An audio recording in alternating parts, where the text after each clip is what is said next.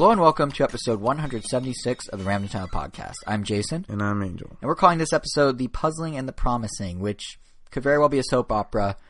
But in this case, it's because I think everything we're talking about this episode kind of falls into like two buckets. There's things that are promising and exciting, like Nicholas announcing a bunch of interesting new Switch titles, Nintendo building E3 hype. They just can't stop. They literally cannot. Their announcement of a crossover game was, no, not that crossover, this other crossover. They said that in the tweet. It's like, they have so many. Anyway, yeah, we have that talk about. We have Nintendo building up their E3 hype talk about, as well as some of their mobile plans. But there's also really puzzling things to talk about. Weird things like why Switch Online is so bare bones at $20, or why like Capcom's like, hey, you know that Monster Hunter game you bought on Switch a year ago before Worlds came out, back when it was the latest and greatest? Well, we waited till there was something significantly better, and now we're giving you the one that isn't as good. Like, it's just strange decisions all around. So we're going to talk about all that, plus some other news, plus I have impressions of a cluster truck on Switch, and you, Angel, I believe, want to talk about Donkey Kong Country Tropical Freeze, right? Now sure, I mean, it just came out. Might as well just circle back to it. Yeah, revisit some thoughts on it. So yeah, we'll talk about all that. There'll be timestamps available at RamNintendo.com for any specific topic you want to hear. Otherwise, I mean, really, we've got to start with the one story that had every Switch owner talking: the finalized, or certainly closer to finalized, plans for the Nintendo Switch Online service.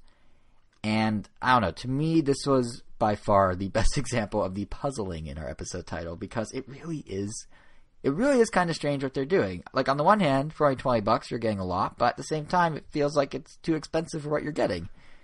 Yeah, it's funny. It's less than half the price of PlayStation Plus.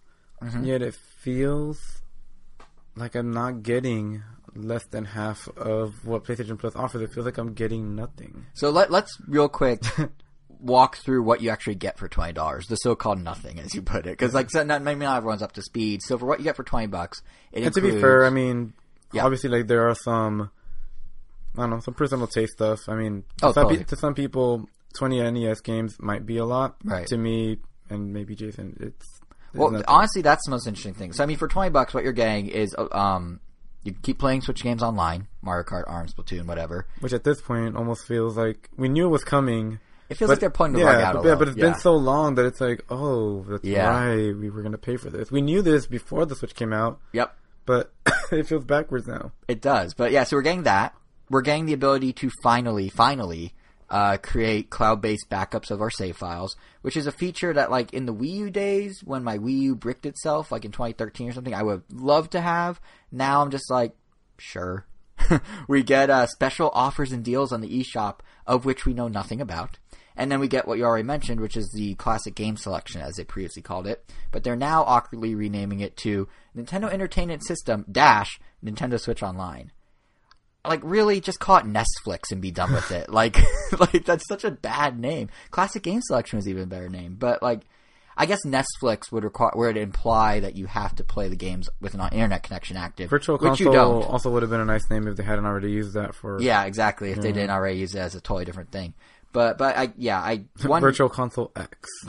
See, and if they did something like Virtual Console Online, which would be true, it again implies the games have to be played with an active internet connection, which they don't. You don't need. Instead of you Hulu, can play them offline. They can just call it Woohoo. Woohoo Island. It could be a Wii Sports. The Mario. I mean, that's what he says. That's true, and it's a whole island in Wii Sports Resort, and later Mario Kart. But anyway, at launch in September, so yeah, we get these 20 NES games, right? And they're adding online support for both single and multiplayer games, and the list is gonna grow past 20 post-launch. But what they've said so far are 10 games, which I will now read to you in a rapid-fire succession. They are Donkey Kong, Mario Brothers, Super Mario Brothers, Balloon Fight, Ice Climber, Dr. Mario, Zelda 1, Mario 3, Tennis, and Soccer. And to be honest, I know you're saying like neither of us particularly care about the games, and that's true. I don't particularly care about these games. I have the games I want to have, but the coolest part of this whole Switch Online thing they revealed, at least in my mind, is that they aren't just supporting normal multiplayer online, they're doing a pass-the-controller mode online. Like, that's actually kind of neat. So you can watch a friend play on your Switch while they're on their Switch. You can voice chat with them and using the app, which we'll get to, don't worry. And then literally on the fly, you can just switch who's playing the game as if you pass the controller to them. So I could be watching you, then you press a button, then you're watching me or whatever. Just like on the PS4. Oh, that's the thing PS4 does? Yeah. Well, that takes all the fun out of this. It's been I thought that was some cool little Nintendo thing. I was like, how brilliant. It's been able to do that for Elvis. Forever. I said Elvis because well, it's been able to do that for Elvis because he had PS4 for 3 years. So. No, yeah. I saw him use the feature in a pretty cool way because one of our friends had a Tales game for PS4 that we didn't have that we wanted to just get a handle on. So our friend played it and he would just let us play while he basically let his PS4 run in the background while he did something else, and we just played it for a little while. That's funny. That sounds like legitimate piracy. Like, we were doing a demo. We're obviously not going to play an 80-hour game but in you one setting. Could, or unless they tap it out at like 20. We're like, wait a minute. The other guy hasn't touched the controller in 6 days. Yeah, or it also worked with like Mortal Kombat. Which is pretty fun. So. I had no idea they did that. I was like, this is a really cool thing Nintendo's doing. Because it like... From Nintendo's perspective, it makes so much sense. I remember when PlayStation first built this feature, it was like, oh, is there a part of a game that's really hard for little Timmy? Well, maybe you could pass the controller to your friend, Timmy. Big Timmy, and he could play it for little Timmy.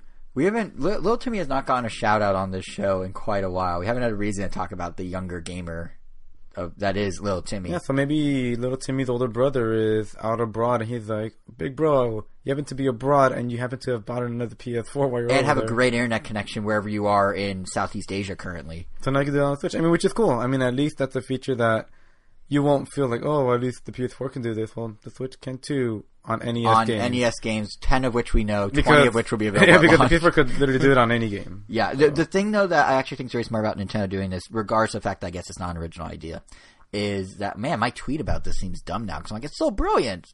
Now I know why no one cared. I said that, because it's not brilliant, it's copycat. Anyway, what is kind of smart is, so this actually differentiates Switch Online's NES library from, say, like, the Classic Edition NES or something like that. Like, you have, either you buy this little console that has way more games, and they're all, like, built in, and you have the retro experience, or you play it on your Switch, but you get online features. That's way more games for now. Well, yeah, for now, yeah. But still, it's a good way to fork them, I guess. But even in describing all this... Did they mention at all if you can, like, download... Wait, these games are downloaded on... They say they can be played offline. I don't know what that means in terms of download or DRM or anything like that. Yeah, I was wondering if they're being streamed or... No, they're not being streamed. If you can play them offline, they're definitely safe. Or that, like the DRM. I would guess there's authentication, and it probably checks in once a month or something. And it just sees if you're... Or, it's actually, you know what? It's probably identical to how the Nintendo account system works. As long as the account's on your system, and oh no, that doesn't work because the account doesn't have to check home to see if it's still like active. So yeah, they'd probably have to do some sort of check. But yeah, because these are attached to the account, service. Yeah, so to the service, which you'll be able to buy right off the eShop, in stores, whatever. I guess it's no different than the free games you get from PlayStation Plus. It's gonna be exactly the same as what they do, what Xbox does with their Xbox free the games. gold games or whatever platinum. But the one thing that is different that Nintendo's doing, which I sort of paused at when I was saying you can voice chat while doing the NES games, is voice chat. Because guess what problem number one is with the final Switch Online plan? There is voice chat, but yeah, it's going to require that stupid smartphone when you app. said Nintendo's doing something different, you didn't necessarily mean a good thing. No. It kind of sounded like you were setting it up to be one thing that Nintendo is actually doing different and good. I definitely did say good. Yeah, I know. I sort of was like, but you know what they're doing different, guys? You know what banner feature they have? Separate app for voice chat. I mean, perhaps we shouldn't be surprised. Like, obviously Nintendo is going to have the app still play a role because they've been... I'm disappointed. Yeah, I'm not surprised, but I'm disappointed. But I'm only disappointed because I expected to be surprised. Follow? Like, I mean, obviously they had the beta app for Splatoon 2 since last summer, so clearly they thought there was going to be feedback. Yeah, but nonetheless, like, they didn't shut down the app. They didn't announce they're doing a change. Just kind of let it linger. So I figured, okay, the app on the phone will live on. I don't know why I'm grabbing my phone while saying this. You know what a phone looks like, I assume. This Angel's a phone, and I for some reason felt the need to visualize this. But anyway. Well, I'm picturing a smartphone. I mean, when sometimes you're right, it's not a rotary phone, yeah. Sometimes when people say phone, I immediately think not so much like a rotary phone or an old school phone, but I just think the handle, the icon. Oh, yeah, the cordless phone. I guess cord or phone? corded. Yeah. Either way, those don't run the Switch app. Only a smartphone does. But no, the thing is, like, I kind of was hoping, that app will live on, but maybe they could do on device as well. And based on what Nintendo's revealed thus far, that simply is not happening. It could probably come down the pipe at some point, which is what we said during the beta about this. But now we're at this point and it's still not there. So I don't know. I mean, as of right now, the Switch Online value proposition is what we outlined. So there's online play, there's cloud backups, and there's a smattering of NES games you can play offline or with a friend online. And it costs you $20 a year, $4 a month if you prefer. And the question becomes, how are you feeling about this overall? Like, you sort of at the top we're saying that, like, it feels like you're not getting anything. So I'm guessing you're not feeling good about it. But, like, what was your, like, gut when you saw this go live on their website randomly at, like, 6 p.m. on Monday? How are you feeling? Like, well, it was basically, like, have to pay $20 a year to play Smash Brothers online. That's pretty much There is no other value add for you, huh? Do you care about the backup thing? Because every other system... No, because, I mean, the PS4 Pro has a terabyte, and it also had cloud backups, but, I mean... Well, you know what PS4 does, and Xbox does that Switch doesn't, is you can do local backups if you plug in a hard drive or put in... Yeah, always does that, too. Like, he always has a hard drive just so you could have... So, like, So Nintendo's essentially, even though they're offering cloud backups finally, they're essentially paywalling them. You can't back up your data ever...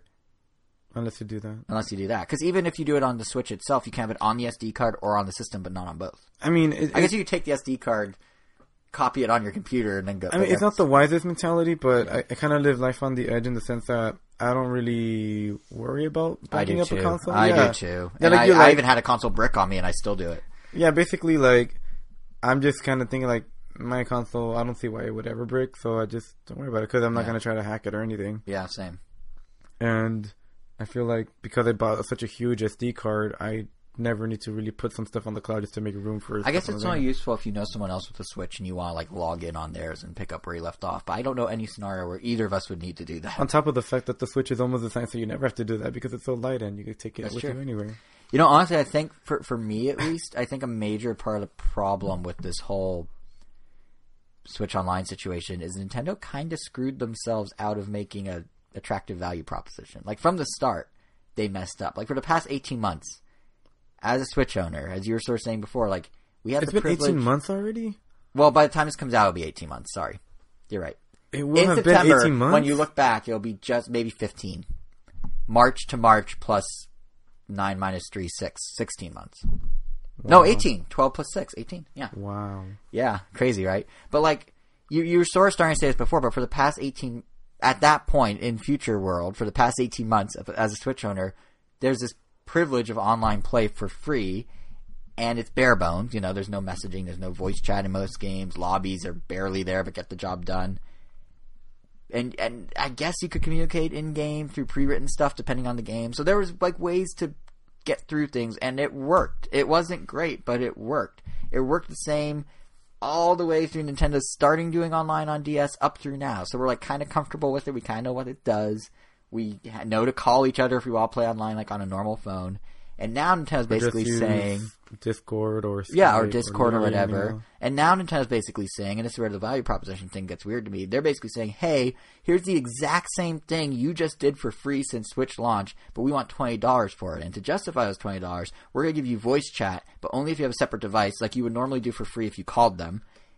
And to be honest... Our games, you don't really need voice chat for it. Like, sure, okay, yeah, Splatoon, I get it. The only one you can really justify it for. Yeah, but we have played Mario Karts for generations now with no voice chat. Smash, no voice chat.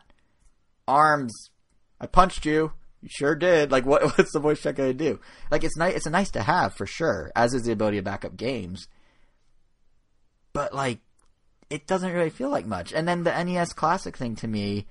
It feels like a third go-round of Nintendo's favorite habit of we're throwing you a bone of giving you old NES games because we need to give a value add. Like, remember the Ambassador? I really hope they don't do, like, another, like, drip feed of we're going to get NES games for, like, about, like, 4 or 5 months. Just drop them off. And then eventually Super Nintendo for, like, another 6-7 months. And then eventually 64.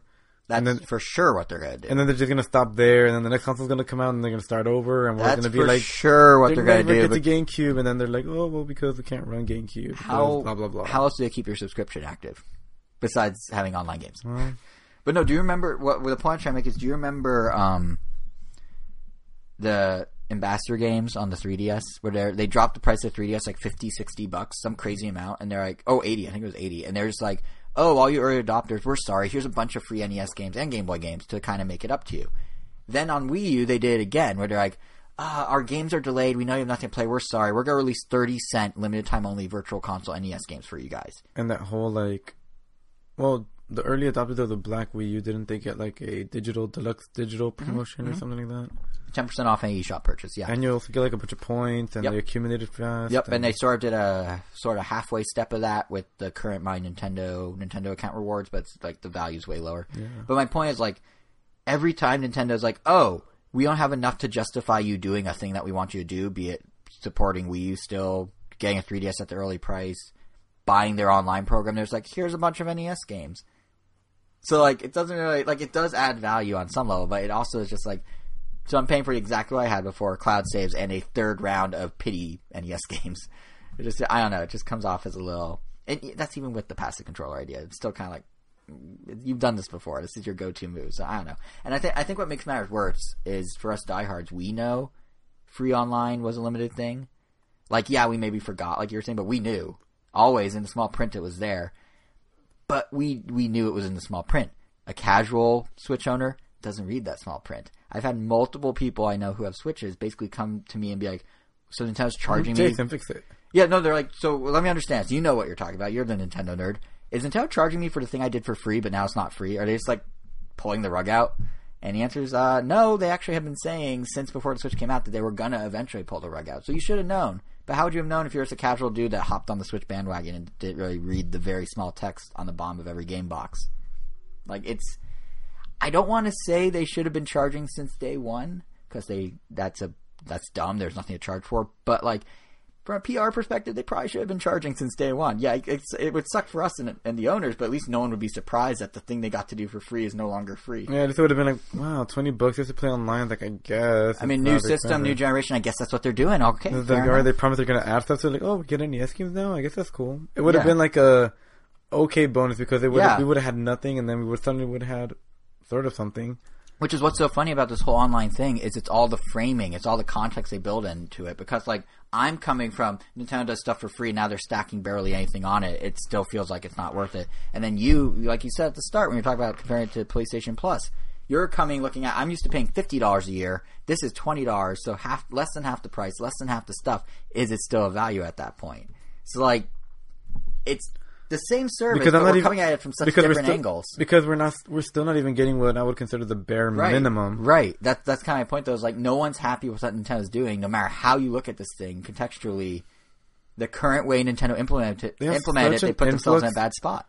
Like, honestly, like if they had anything close to what PlayStation and Plus or Xbox is doing with those free games, even if they're not like that new, they have such an influx of games coming out that we can't keep up with them. If they give us like one free game a month, that would honestly be like really, really nice. Even if it's like a game that's not really selling, just to like maybe give it some interest, then rotate it out next month and word of mouth could spread and maybe sales could go up. I don't know. And that's partly, I think, why in large part Switch Online still feels like a poor value to you coming from something like PSN or PlayStation Plus or whatever it's called, because PSN, PlayStation Plus specifically, gives you, 4 games a month? 5 games a month? 3 games a month? I think 3. So they give you 3 games a month, right? And you pay $50 a year? Or is it $60 now? It's either $49 or $59. I don't Either way, you make back that entire money in the free games within about 2 months. Let's say the games all were $20 at that point. It easily feels worth it. Right. I mean, so, and then Nintendo's like, we used to make you pay 30 cents for these. Here they are. If I had gotten a PS4 last month, like a month earlier, I could have gotten on Ratchet & Clank the remake, the remaster for free. Which that's not even that old of a game. Which is a game I actually wanted. I was very interested in, but I mean, it was a full price game, $59.99. Right. I mean, imagine getting that for free. Right. But instead, it's not even the good NES games. Soccer, tennis. I don't know, but I mean, in theory, you can actually get it to a much lower price if you go the family plan route. Like, I feel like we should mention this is kind of a workaround. $35 a year gets you up to 8 Nintendo accounts on multiple systems. You don't even have to be on the same system, and you can, you just pay one flat $35. So if you do the math, if you get 7 other people, we're talking $4.38 per year per person. That feels like a steal.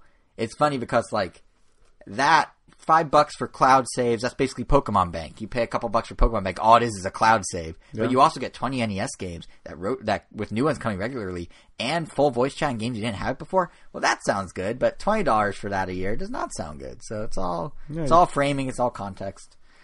But like this, as of now, this is Switch Online as we know it. Like, this is what Nintendo thinks will justify $20 a year. That's kind of puzzling. I mean, obviously, when Switch has Smash and Pokemon, maybe their president is talking to them right now and telling them like, "Oh, you guys are crazy." Wait, who? Maybe their president will. The new guy? Yeah. No, he's on board with this. He's part of the upper management. He's not like he's some outsider. Furukawa didn't just like walk in off the street and go, "I have great ideas for you guys. Just hear me out," and start pitching them. Stop what you're doing. I won't stop. He's been groomed for 2 years, according to Kimishima, and he's been there like stat man even longer than that. He used to work at Nintendo's European branch in Germany for like 8 years. He's very Nintendo. So I don't think he's gonna be like no. Groomed. He's very groomed. And he still has those bangs. Yeah, he has the Iwata GameCube days bangs. Yeah, but yeah, what I was starting to say is like Switch Online could in theory get better. Like maybe they'll roll out cool new stuff with Pokemon, with Animal Crossing, with Smash, with whatever games get announced that use online in interesting ways. It's kind of, I guess that justifies the price. But you know. People, you know, they don't even need to roll anything out. You could just cave. If you want to play Pokemon, if you want to play Animal Crossing, you're going to be online, you're going to pay $20. That's just going to be what it is. But for now, it's just very boring. That said, of course I'm going to subscribe. Who am I kidding? I'm going to have this thing day one, basically. So I guess Nintendo won. We spent 20 minutes ranting about this, and then it ended with me going, I'm still paying the $20. So I'm debating. Yeah, are you actually going to do it? I mean, what about Smash? You know what? I could, if I really want to, I guess I could get my fix from tournaments. There are enough tournaments being run weekly that I could easily get my play against random people fix like that. So is this more, but this is more on principle that you don't want to pay the $20, right? Because in the grand scheme of things, 20 isn't that, a year isn't that much. One less thing to worry about. That's true. Well, it would auto renew. You would never have to worry. Yeah. So you just click it and done. But you know what? It comes down to what online offering Smash 4 has. If there is if they still don't have ranked matchmaking, then I probably will not get it because that's the only reason I would want to play Smash Brothers online. Right.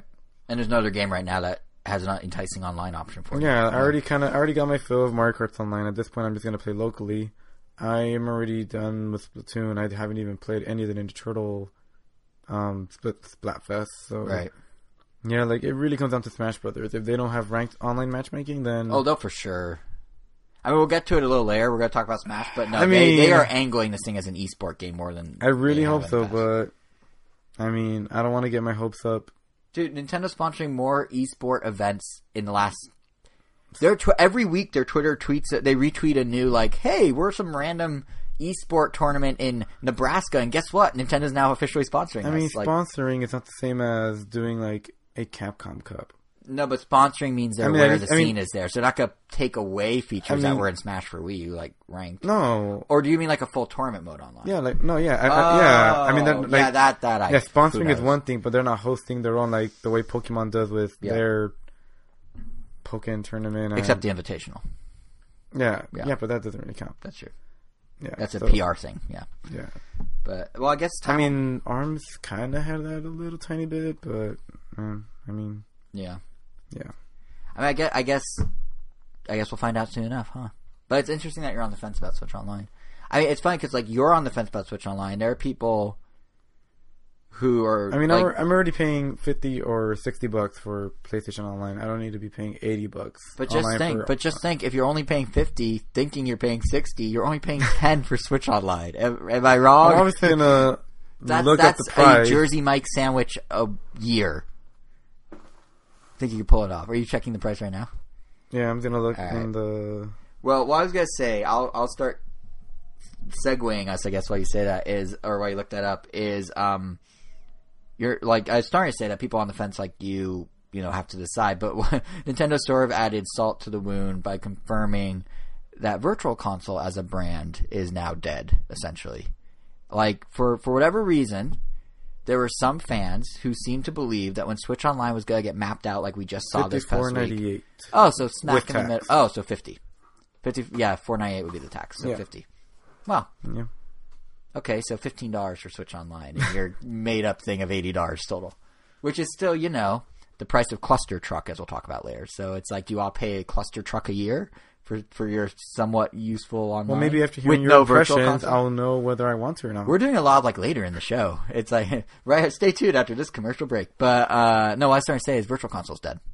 Oh, yeah. Like adding salt to the wound here is a lot of people, for whatever reason, have started thinking that when Switch Online would get mapped out, as it did, as I was just saying, we're also going to get real details on what Virtual Console will be as a proper service, which is odd because Virtual Console in the official sense, or in the traditional sense, was never officially part of Switch Online. They always said it was classic game selection. They never said Virtual Console. They were always separate entities.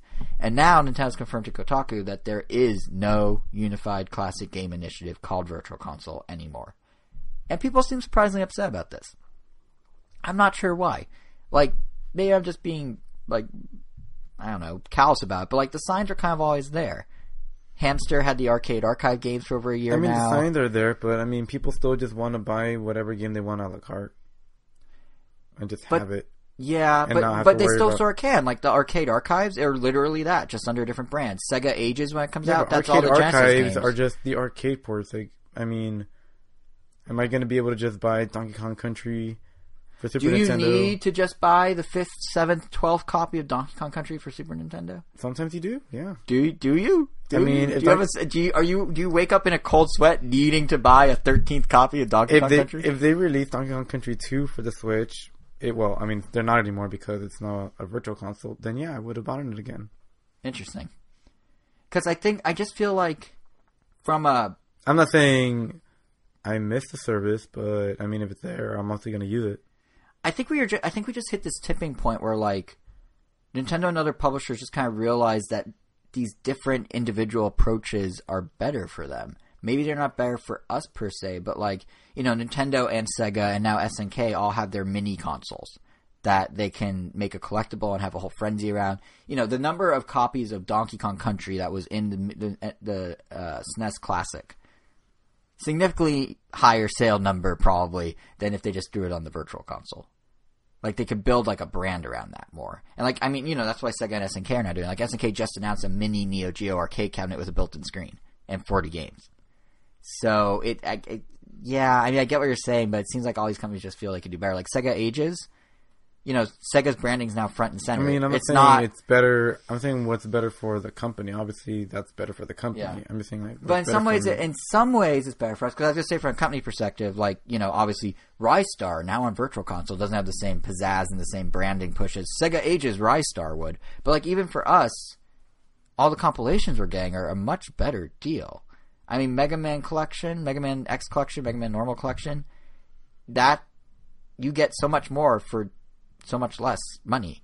And then Capcom has the perk of, oh, hey, there's Mega Man brand recognition and exposure in stores, in ads, on shopping websites, new release lists, instead of it just being like, ho hum, here it is on the eShop.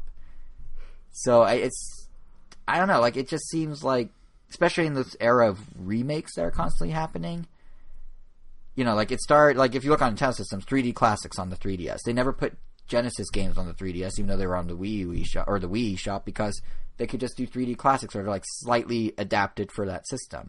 So would you rather have Donkey Kong Country 2 as is, 4.3, or would you rather hypothetically have maybe a widescreenified version that perhaps cleans up the graphics a bit and makes them, like, pseudo 3D HD? They were pseudo 3D, but, like, cleans up the edges a bit. Some people that are purists would say they'd rather have normal Donkey Kong, but Nintendo's going to get a lot more mileage out of some sort of remake, remaster, whatever. Like, it's what Square Enix does. They had Chrono Trigger or whatever on the Super Nintendo, and then they put that on the Virtual Console exactly as is. $8, $9. Or stick it on the iPhone App Store, $15, remastered, quote unquote, with, like, quasi HD graphics, and that got a lot more attention and probably generated a lot more sales, and it's still the same game. So, I get what you mean, but, like, I don't know. I feel like this opens the door for Nintendo to HDify some GameCube games, give us like Mario Sunshine or Pikmin 2, some at a higher price, have a higher profit, and we get the benefit of a cleaned up version of the game. People that want the purest form might be upset, but they're still there in the purest form. You just go to your older systems. I mean, you just put your Wii U away, right? You used to have it under your TV. Your gamepad's still there, oddly, but the console's gone. but yeah, I'm just thinking like you could have just left the Wii U somewhere and played Virtual Console in there. Like it's not. I understand there's limited space, but like it's not like these things self-destruct. It's not like they're gone forever. I already beat the game they had on there. They had no reason. Right. So no, but I mean like just if you really wanted to play Donkey Kong Country 2. Oh, I have that on my 3DS. So there you go. But yeah, so there are workarounds where you don't necessarily need to download it again. So like, sure, Virtual Console is a centralized concept. The gamepad's only there because the Kangol is so. The cord. The cord is so organized using the wire organizers behind the TV that I'm right now too lazy to unravel them. Fair. I thought you just couldn't bear to put it away. No, I wanted out of there. Like no way. But yeah, no. It my point is like, yeah, Virtual Console is a central thing's dead, sure, but I think we still have access to all the games we need. Like of all the puzzling things in Switch Online's rollout announcement, I feel like Virtual Console missing was like the given. I don't know. It doesn't bother me whatsoever. Maybe I'm weird, but yeah, I don't know. I will say though, I keep saying how things are puzzling. Puzzling doesn't necessarily mean bad. In the instances we've been using it up till now, it's been like not ideal, but also like puzzling can be good. Switch Online could turn out good, even though it's confusing now. Who knows? Or more to the point, this is a long way to go for a segue, but I'm doing it. More to the point, how about that Switch charging stand they announced the other day?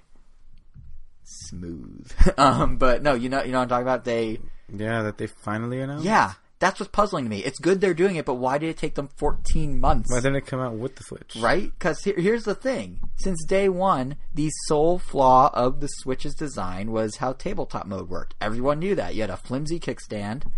It could actually pop off if you're not careful, even though it's also intentional.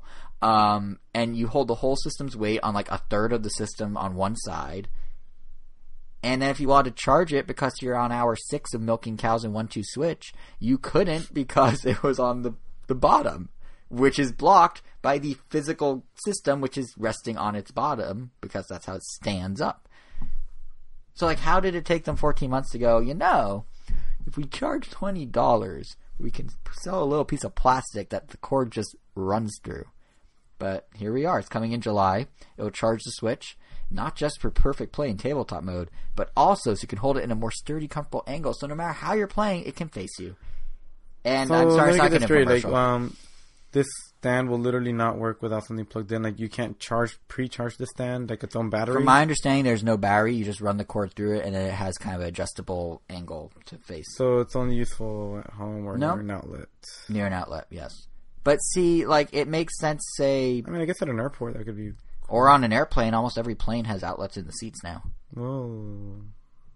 I thought you were going to do a hoity-toity thing, but then you realize I said every plane. Maybe not Spirit yet, or Frontier. Yeah, only about like half the planes I've been to this last year have had outlets. Well, they're working on it. Spirit's about to get Wi-Fi across their whole fleet. Spirit, really? The Greyhound of the Sky, is about to get Wi-Fi.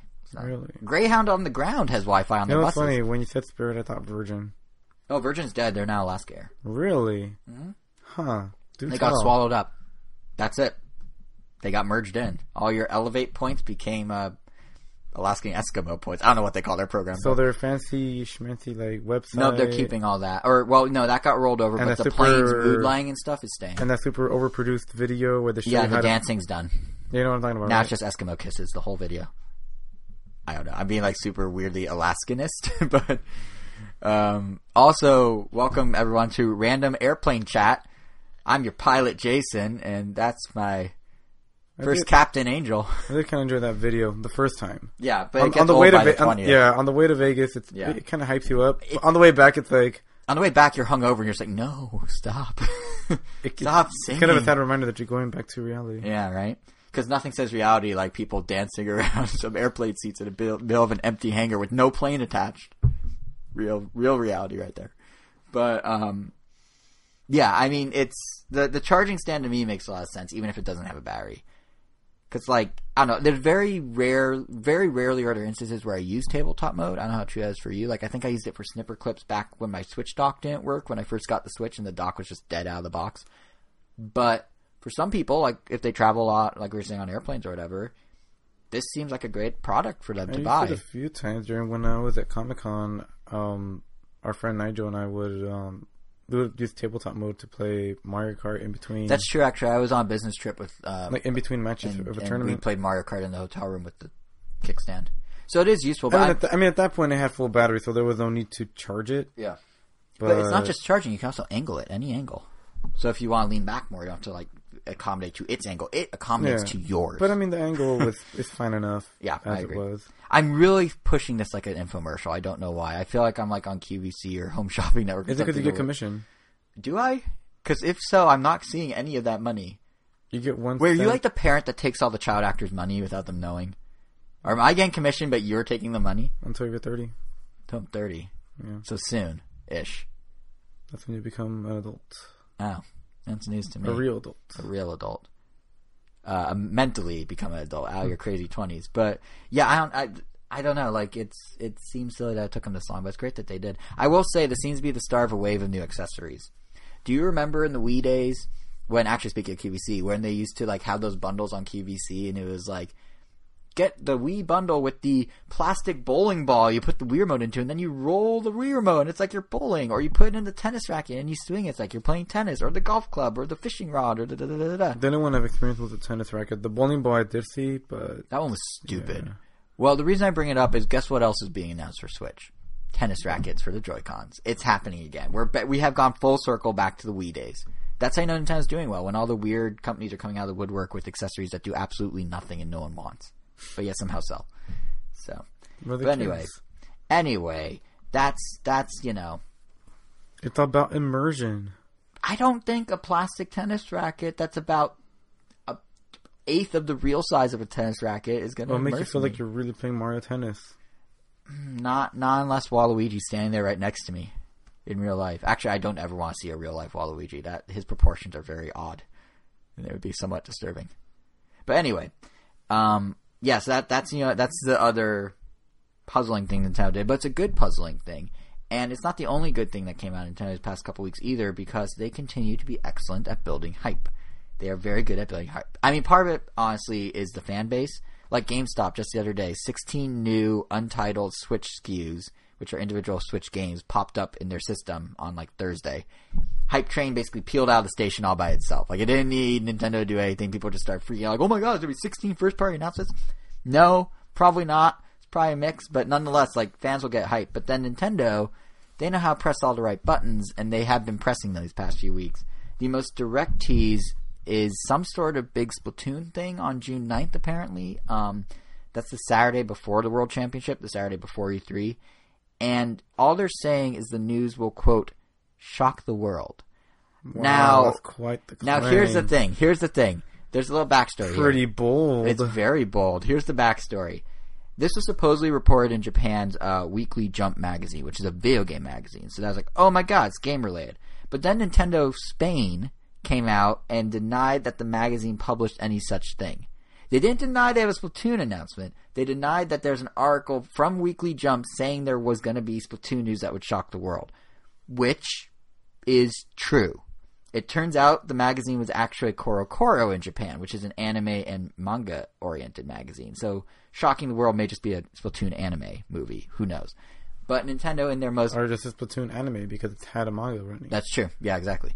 But yeah, the point... Shock the world? I don't know. Yeah, no, I don't know about shock the world, but the point is Nintendo rarely comments on rumors, but they're like, well, considering this report isn't even a real report, we're going to tell you it's not a real report. They've created real Inklings using genetic modifications. That would shock the world. Yeah, that would. And do you think when the Inkling woke up, they're like, you're a squid now, and then they turned into a kid, and they're like, you're a kid now? And that's like, what? Maybe. I think so. I like to think so. That's what helps me sleep easy, is knowing that. But, no, it's weird because Nintendo never comments on rumors, but they felt the need to be like, well, this rumor isn't even from a real article. There's no article, so we're just going to tell you there's no article. But they were very peculiar by saying there's no article in that magazine. It is very much when they denied there being a 3DS, like a jumbo-sized 3DS, which became the 3DS XL. but they did on stipulation of we have nothing to announce about, like, I can't remember how they worded it. They worded it in such a way that they were basically like, oh, you got the name of it wrong, but they made it sound like you got the whole thing didn't exist. Pokemon? No, the 3DS XL. Pokemon. Oh. No, 3DS XL. It was around the time of Pokemon, but it was a 3DS XL. Some Japanese paper was like, I think it was Nikkei, was just like, hey, we've heard there's going to be a larger 3DS. It's going to be called blah, blah, blah. And Nintendo's like, no, it's not. Oh, it was the XL name. They're like, we heard it'll be called the 3DS XL when it launches in Japan. And Nintendo's like, nope, that's not happening. And then a week later, they're like, introducing the 3DS LL instead of XL. Oh. That's how they got around it. So Nintendo's probably, there's still big Splatoon news is my point. And at first brush, I feel like it'd be like, oh, it's just the Octo expansion release date, which I am sticking to July 13th as obviously being the day because that's when the Amiibo come out for it. But that's not world shocking levels of shockingness or anything at all. So it's got to be bigger than that, right? Like, it can't be a new collaboration in the game. It's a new Amiibo. Imagine. But it can't be like a new collaboration because we already got Ninja Turtles. In Japan, they just started Hello Kitty with real-life Splatoon Hello Kitty clothing as well. It's like there's no reason for that to shock the world. They're already doing that. And, like, come on. What's bigger than Hello Kitty in Japan? Nothing. So... Godzilla? Maybe. But physically, yes. But, yeah, so I guess we could go back to the idea that's an anime. That could be it. And that would fit with Korokoro. But what if, like, I'll admit this is really reaching. I guess it could be an anime airing on, I don't know, Disney on TV. Well, it's also probably Japan-oriented announcement because it came from Japan. But then they could announce it in America during E3. And yes, it could be a international push all of Pokemon. That's true. But I'm reaching here. But what if it's a Battle Royale mode? What if Splatoon's going Battle Royale or spin-off game? What if it's a Splattle Royale? There we go. Splattle Royale. Could be. That sounds kind of fun. That actually would be kind of cool. I mean, it's just take the Splatoon engine with the mechanics and branch it out to a spin-off game. I doubt it's that. I seriously doubt it's that. And that would not shock the world because the world's expecting everything to be Battle Royales as we talked about last episode. I mean, like... Yeah, I feel like next time I get ice cream, they're going to be like, you have to fight with 50 other people around the restaurant, and whoever gets it, whatever. So, who knows? But my point is, see how good Nintendo is at hyping things? They have one magazine say it'll shock the world, and we just spent like 5 minutes talking about 3 words. That's how Nintendo's good at hyping things. But let's talk about something you can actually see real hype for and know is a real thing, because we don't know what the Splatoon thing is. It might not be anything at all. But we do know that Smash Bros. Is a real thing that is really happening, and it's happening at E3. Earlier this past week, Nintendo revealed the 8 players that they'll be inviting to the Smash Invitational at E3. It's a lot. I mean, we sort of alluded to earlier that I feel like they're making a push for esports more than ever before. Like, it's quite the list. You know these people better than I do. Yeah, the people they picked just based on that alone implies that Nintendo is definitely taking the esports scene, at least with Smash Bros. A lot more seriously. Mm-hmm. Because every single one of them, they picked... I'm still coughing. You okay there? Yes. They picked 4 top Smash 4 players and 4 top Melee players. And these are, like, the best of the best. Like, pretty much people that always... Like Zero and Mango and... Like, Zero being, even though he's currently retired, like, still the best Smash player, Smash 4 player. The only notable absences, I guess, whoever... Like, the currently ranked best Melee player, which is... Hungrybox. Yeah, Hungrybox. Which are quite a few notable appearances with Nintendo, even playing against Reggie, but he's also kind of been vocal against Nintendo, sort of. I think that's what's up. Yes, they're going to angle it for esports, but this thing's first and foremost a marketing maneuver. So the dude who sort of pokes at Reggie in person, fine, they can get around that. But it's the same dude who just the other month when he won a Melee tournament was like, see, Nintendo, you got to support Melee, and was all like kind of douchey about it. And that's fair. Maybe he wants to support it, but how much you want to bet Nintendo does not want him saying those words at an event made to promote the new Switch Smash Brothers? That just is super outplaced, and they probably don't feel they can control him enough based on how he acted around Reggie. So yeah, I think you're right. I think that's why he's not there. Well, but regardless, it still seems like it'll be an interesting show. Yeah, I mean, the list, for those who haven't seen the list, and for those who happen to know who these people are, it's MK Leo, Zero, Armada, Abanago. Thank you. I was like, that's a G, now I know. Abanago, Plop, Mr. R, Lucky, Mango. Yeah, there's a few matchups that I'm really curious about. I'm especially curious just to see, like, well, I mean, I guess what the Smash Bros. Turns out to be, but how the Melee players, adapt to it. Because for the most part, like, I'm sure it's going to be like another half step between, I guess, how Smash 4 was to Brawl. And if you were good at Brawl, you were good at Smash 4. So I'm pretty sure it's going to be another, if you're good at Smash 4, then you're going to be good at this one. Your skill from Melee definitely did not translate to Brawl. Seems like it will to this one. So, I don't know. I suspect, my gut tells me that this game is going to meet in the middle. Because they want to wean people off both the old Smash Bros. To make Switch the go-to esport. But Smash 4 was already in the middle. More in the middle. Oh, geez. So is this going more towards Melee? Maybe. Yeah, because I kind of hope not, because I kind of don't like how Melee plays. Which is it mostly the speed that people care about? Well, they're not. They're obviously not going to have wave dashing. Well, yeah. I mean, yeah. There is speed. There is the wave dashing. Yeah. But that's just because of the way you air dodging is handled in the game. You can only air dodge once in the game, and you control the direction, so people just angle it towards the ground and do it right when they jump, and that's how you wave dash. Mm-hmm. But yeah, also, I don't know, just the way the game feels. I don't know, it just feels very heavy, very just not as fun to play. It's true that, from what I recall, Melee does the characters drop like rocks. Compared to like later boulders, ones. Yeah. It's just really fast. But, I mean, another result, like the game just kind of skewed towards faster, agile characters, which pretty much made it so, like, if you wanted to compete, you would only have to pick between, like, 4 or 5 characters, whereas Brawl and Smash 4 had a much wider variety of... I mean, in Brawl, you could pretty much... You almost see almost any character make it to, like, a top 16, top 10, whereas in Melee, you can count on that for it to just be Fox. Right. I mean, I guess if nothing else, if maybe the game doesn't meet in the middle, but they're definitely trying to bridge the two esports scenes with hopefully. This one. At least from a, like... I mean, if they're successful, they can actually let Melee properly retire. I mean, the only reason much to Hungry Box's chagrin. I mean, the only reason people are still playing it is because they haven't found something better to latch onto. Right. Whereas, like, I mean, people still play Street Fighter 3, Street Fighter 2, but for the most part, the majority of the people moved on to 4 when that came out. The majority of people moved on to 5, somewhat reluctantly at first, but I mean, that's just kind of how it works. Yeah, it just seems that, like, the fact that it's a 50-50 Melee Smash 4 split of players, just... It seems more Smash 4 recently, like, every time there's, like, tournament... I mean, the tournament, not in real life, in the tournament. Oh, in the tournament, yes. Because I'm just thinking, like, it really feels like Nintendo's being like, this is that game, this is that system. We want every Smash everyone to be playing this Smash on the esport machine that is going to be Switch.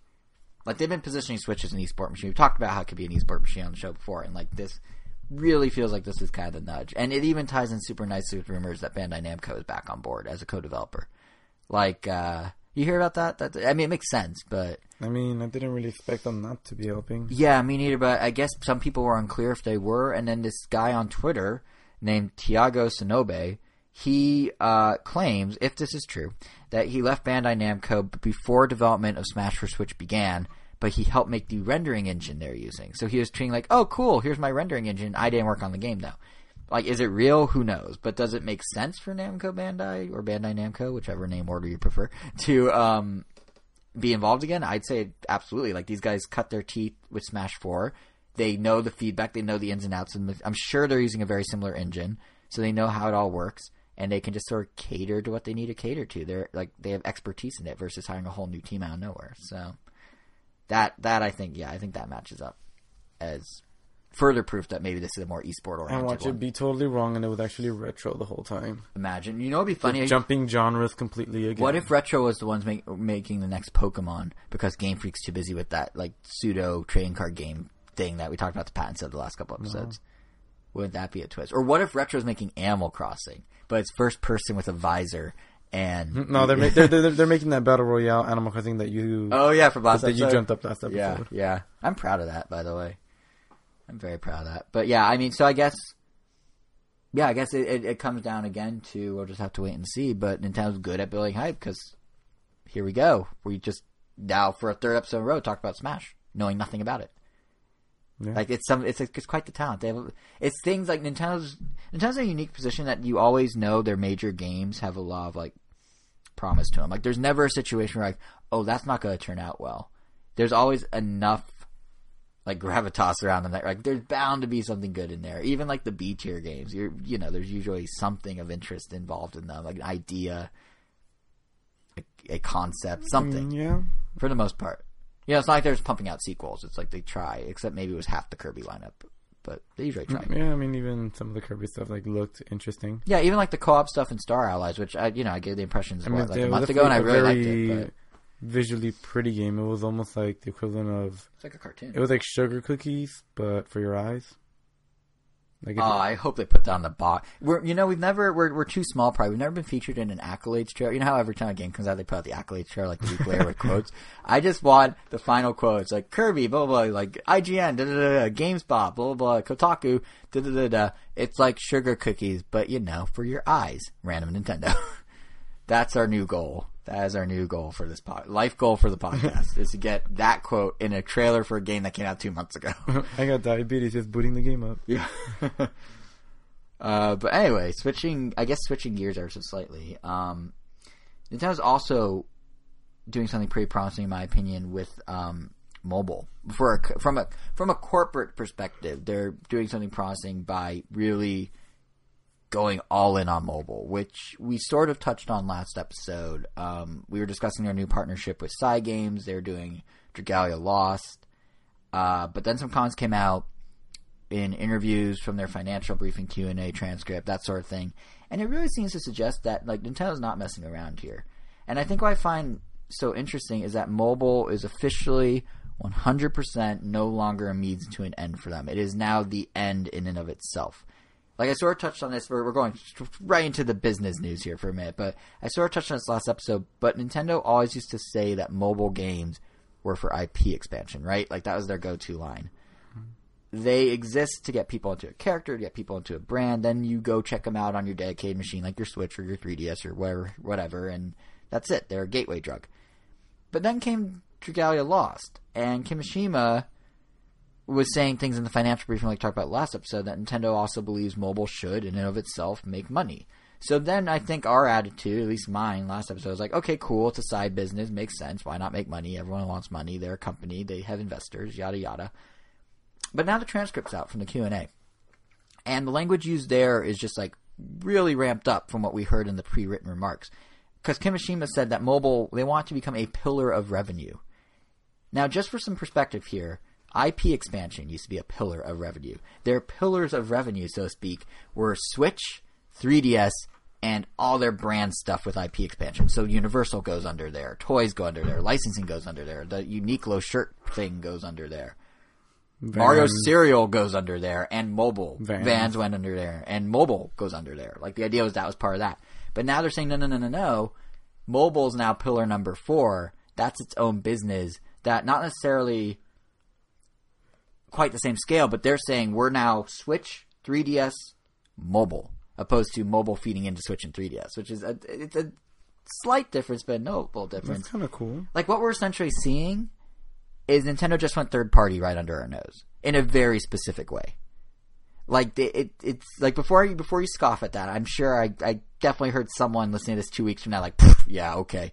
But think about it. Look at Dragalia Lost. Not once, but twice in the investor Q&A, Kimishima made reference to Dragalia Lost already being made before Nintendo got involved. Cygames already was working on it.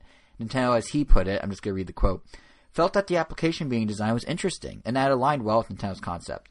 So we forged the business partnership with Cygames on the idea that would enhance our own development resources for smart device applications going forward. That is literally what third-party publishers do. They go find something that fits what they are as like their identity as a company, and then they just pay to get it done, and they help distribute it. That's literally what Nintendo's doing. I mean, granted, they're also giving development advice, which, EA can come into the Battlefield studio and be like, hey, guys, let's loot box it up. And they'd be like, oh, guess we're going to put some loot boxes now, and that, that's the publisher's decision. And Nintendo, not quite in the same way, but they're giving advice like that. So they are literally a third-party publisher now on mobile. It's interesting. And according to Kimishima, they still plan to only release 2 to 3 mobile games a year, but the idea is to go bigger with longer-term successes. So think like more Fire Emblem, less Miitomo.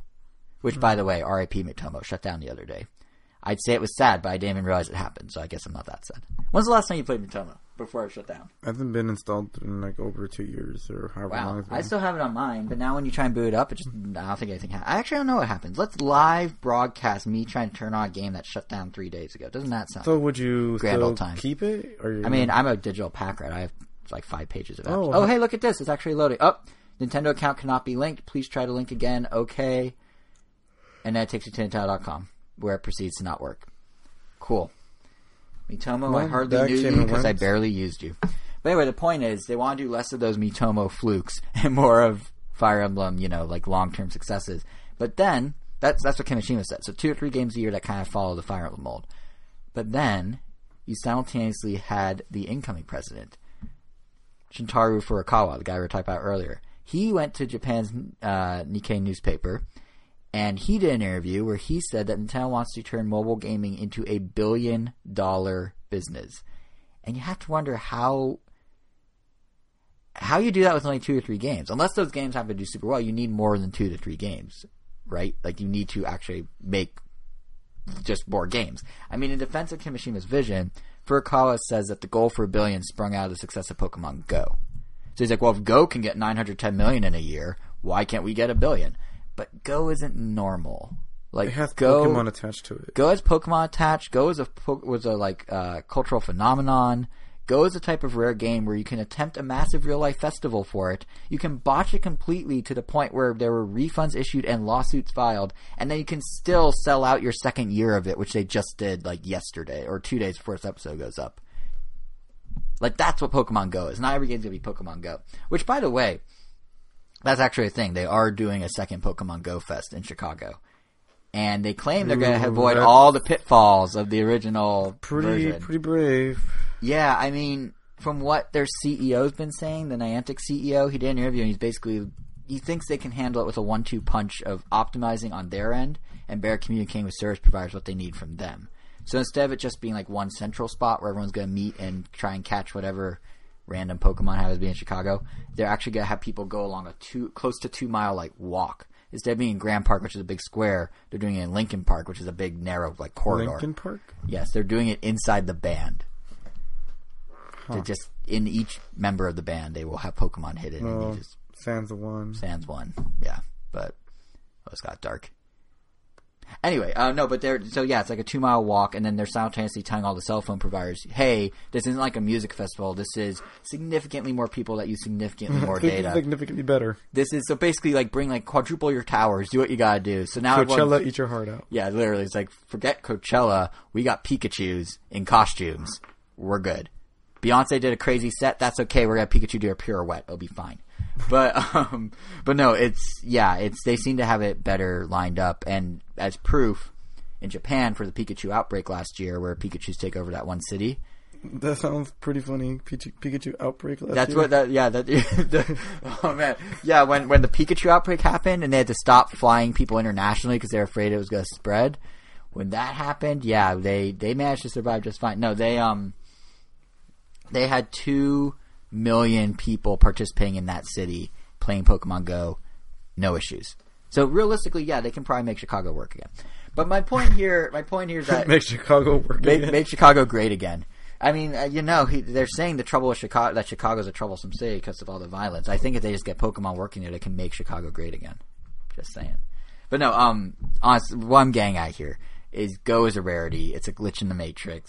That event is cool. They're trying again. We'll see how it goes, but I don't see how Furukawa's goal of $1 billion can become reality unless either A, Nintendo lucks out, or B, they make more than 2 or 3 games.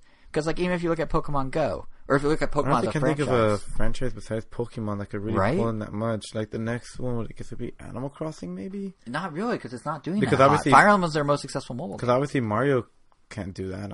Unless they do a completely different style, but. Yeah, I don't know. Mario Kart, maybe? That's next. Zelda is coming up. But, like, Fire Emblem, I wouldn't expect Fire Emblem to be their most successful mobile game, but it is. So, the franchises you least expect might be the ones that do best. Maybe it's time they do their own Puzzle Fighter. Maybe. No, actually, it's not, because Capcom pulled the plug on theirs on 6 months, so clearly it didn't resonate. Well, that's just because they decided That's because Capcom sucks at mobile. They pulled... Well, I mean... The game was apparently really fun. Like, Albus loved it. I had another friend that they were both really into it. and it was pulled just as they apparently said that it was getting even better. But apparently the people working on the game, they got pulled to go work on another project. Right, the Capcom Vancouver team. Yeah, so literally just like, we want you guys to work on this other game. Sorry. Yeah, I guess that's an approach. But no, it's interesting because like even if you look at just Pokemon, like they don't have a puzzle fighter, but Pokemon Go is only part of the Pokemon mobile story. There's also Pokemon Shuffle that has 15 million downloads. There's Pokemon Duel that just passed 34 million downloads. So like, I don't know if Nintendo can just look at Pokemon Go and be like, well, Pokemon made $1 billion. Because, like, yeah, but you had the Fluke plus all these other games who are flanking it for extra support. So that makes me wonder where Nintendo's resources for pumping out additional mobile games may come from. Because let's say they do 2 to 3, fine. But they also have to manage a steady stream of dedicated system releases. And that's especially in light of the fact that Kimishima said in the Q&A that 3DS lives on pretty much as long as it needs to until Switch goes from being a one console per household system to a one console per person system. That's when they're going to pull the plug on 3DS. So they have all these developers that are now making games for 3DS that maybe weren't. Then they want to have 2 to 3 mobile games per year at the rate they've been doing, and have Switch continue at the rate it's been doing. And Kimishima is saying, like, DNA, they're still working with them, but they're mostly back-end, so they're not going to do it. Cygames, they're working with them, but Cygames isn't going to touch Nintendo IPs, apparently, so they're not going to do it. So that leaves it to Nintendo themselves to make these games. But they're busy with Switch, and they're busy with now apparently 3DS. Who's making these games? I mean, here's my crazy theory. It's based on absolutely nothing. It's probably not at all true because Nintendo could just keep forging mobile developer partnerships. They could just publish other companies' games. But what if Nintendo took some of their traditionally second and third party partners and they had them cook up some interesting mobile projects? Sort of like how HAL Lab had their side project of Part-Time UFO on iOS and Android a couple months ago. Like, what if Next Level Games made something? Like, what are they up to right now? They last did Luigi's Mansion Dark Moon on 3DS, but it was just confirmed the other week that they're not doing the 3DS remake of the original Luigi's Mansion. They passed off the engine and the assets and everything to Grezzo, the guys that did the 3DS Zelda ports. So what's Next Level Games doing right now? I mean, maybe they're working on something on Switch, but could they spare a few people to do a cool little mobile project? Or like Retro Studios.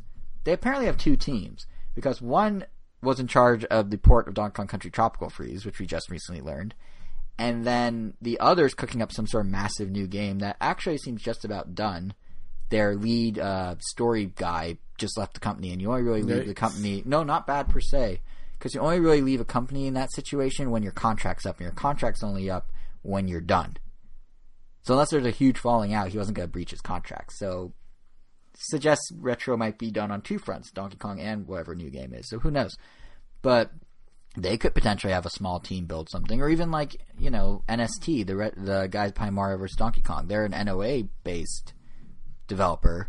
They have a lot of experience with little bite-sized games, all the Mario vs. Donkey Kong games. So like, they'd be perfect for it. Like, I'm not saying Nintendo should stop these teams. I forgot about that franchise. Right? So did Nintendo, it seems, finally. What was that last one on Minis the March Wii? Again. It was actually the best one in a while. That was No. Definitely wasn't Minis The March last Again. one on Wii U and 3DS was the one where you give Allies? Nope, that's a Kirby game.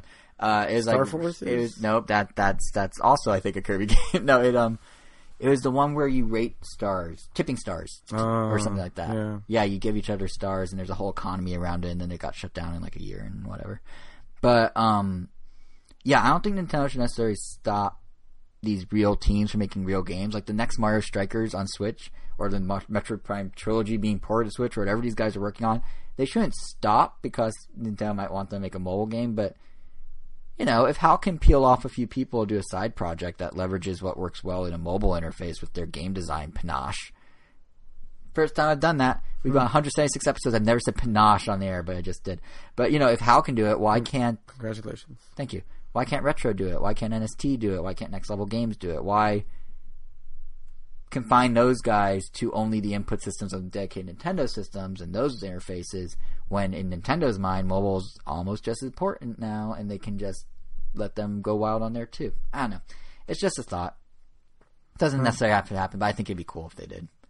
I mean, if it was you, if Retro Studios was like, so we're coming out with blah blah blah in 2 years, but by the way, here's a fun little side project we did on a smartphone. Would you like be like taken aback? Like, why aren't they dedicated resources to the real game? Because I feel like some fans totally would.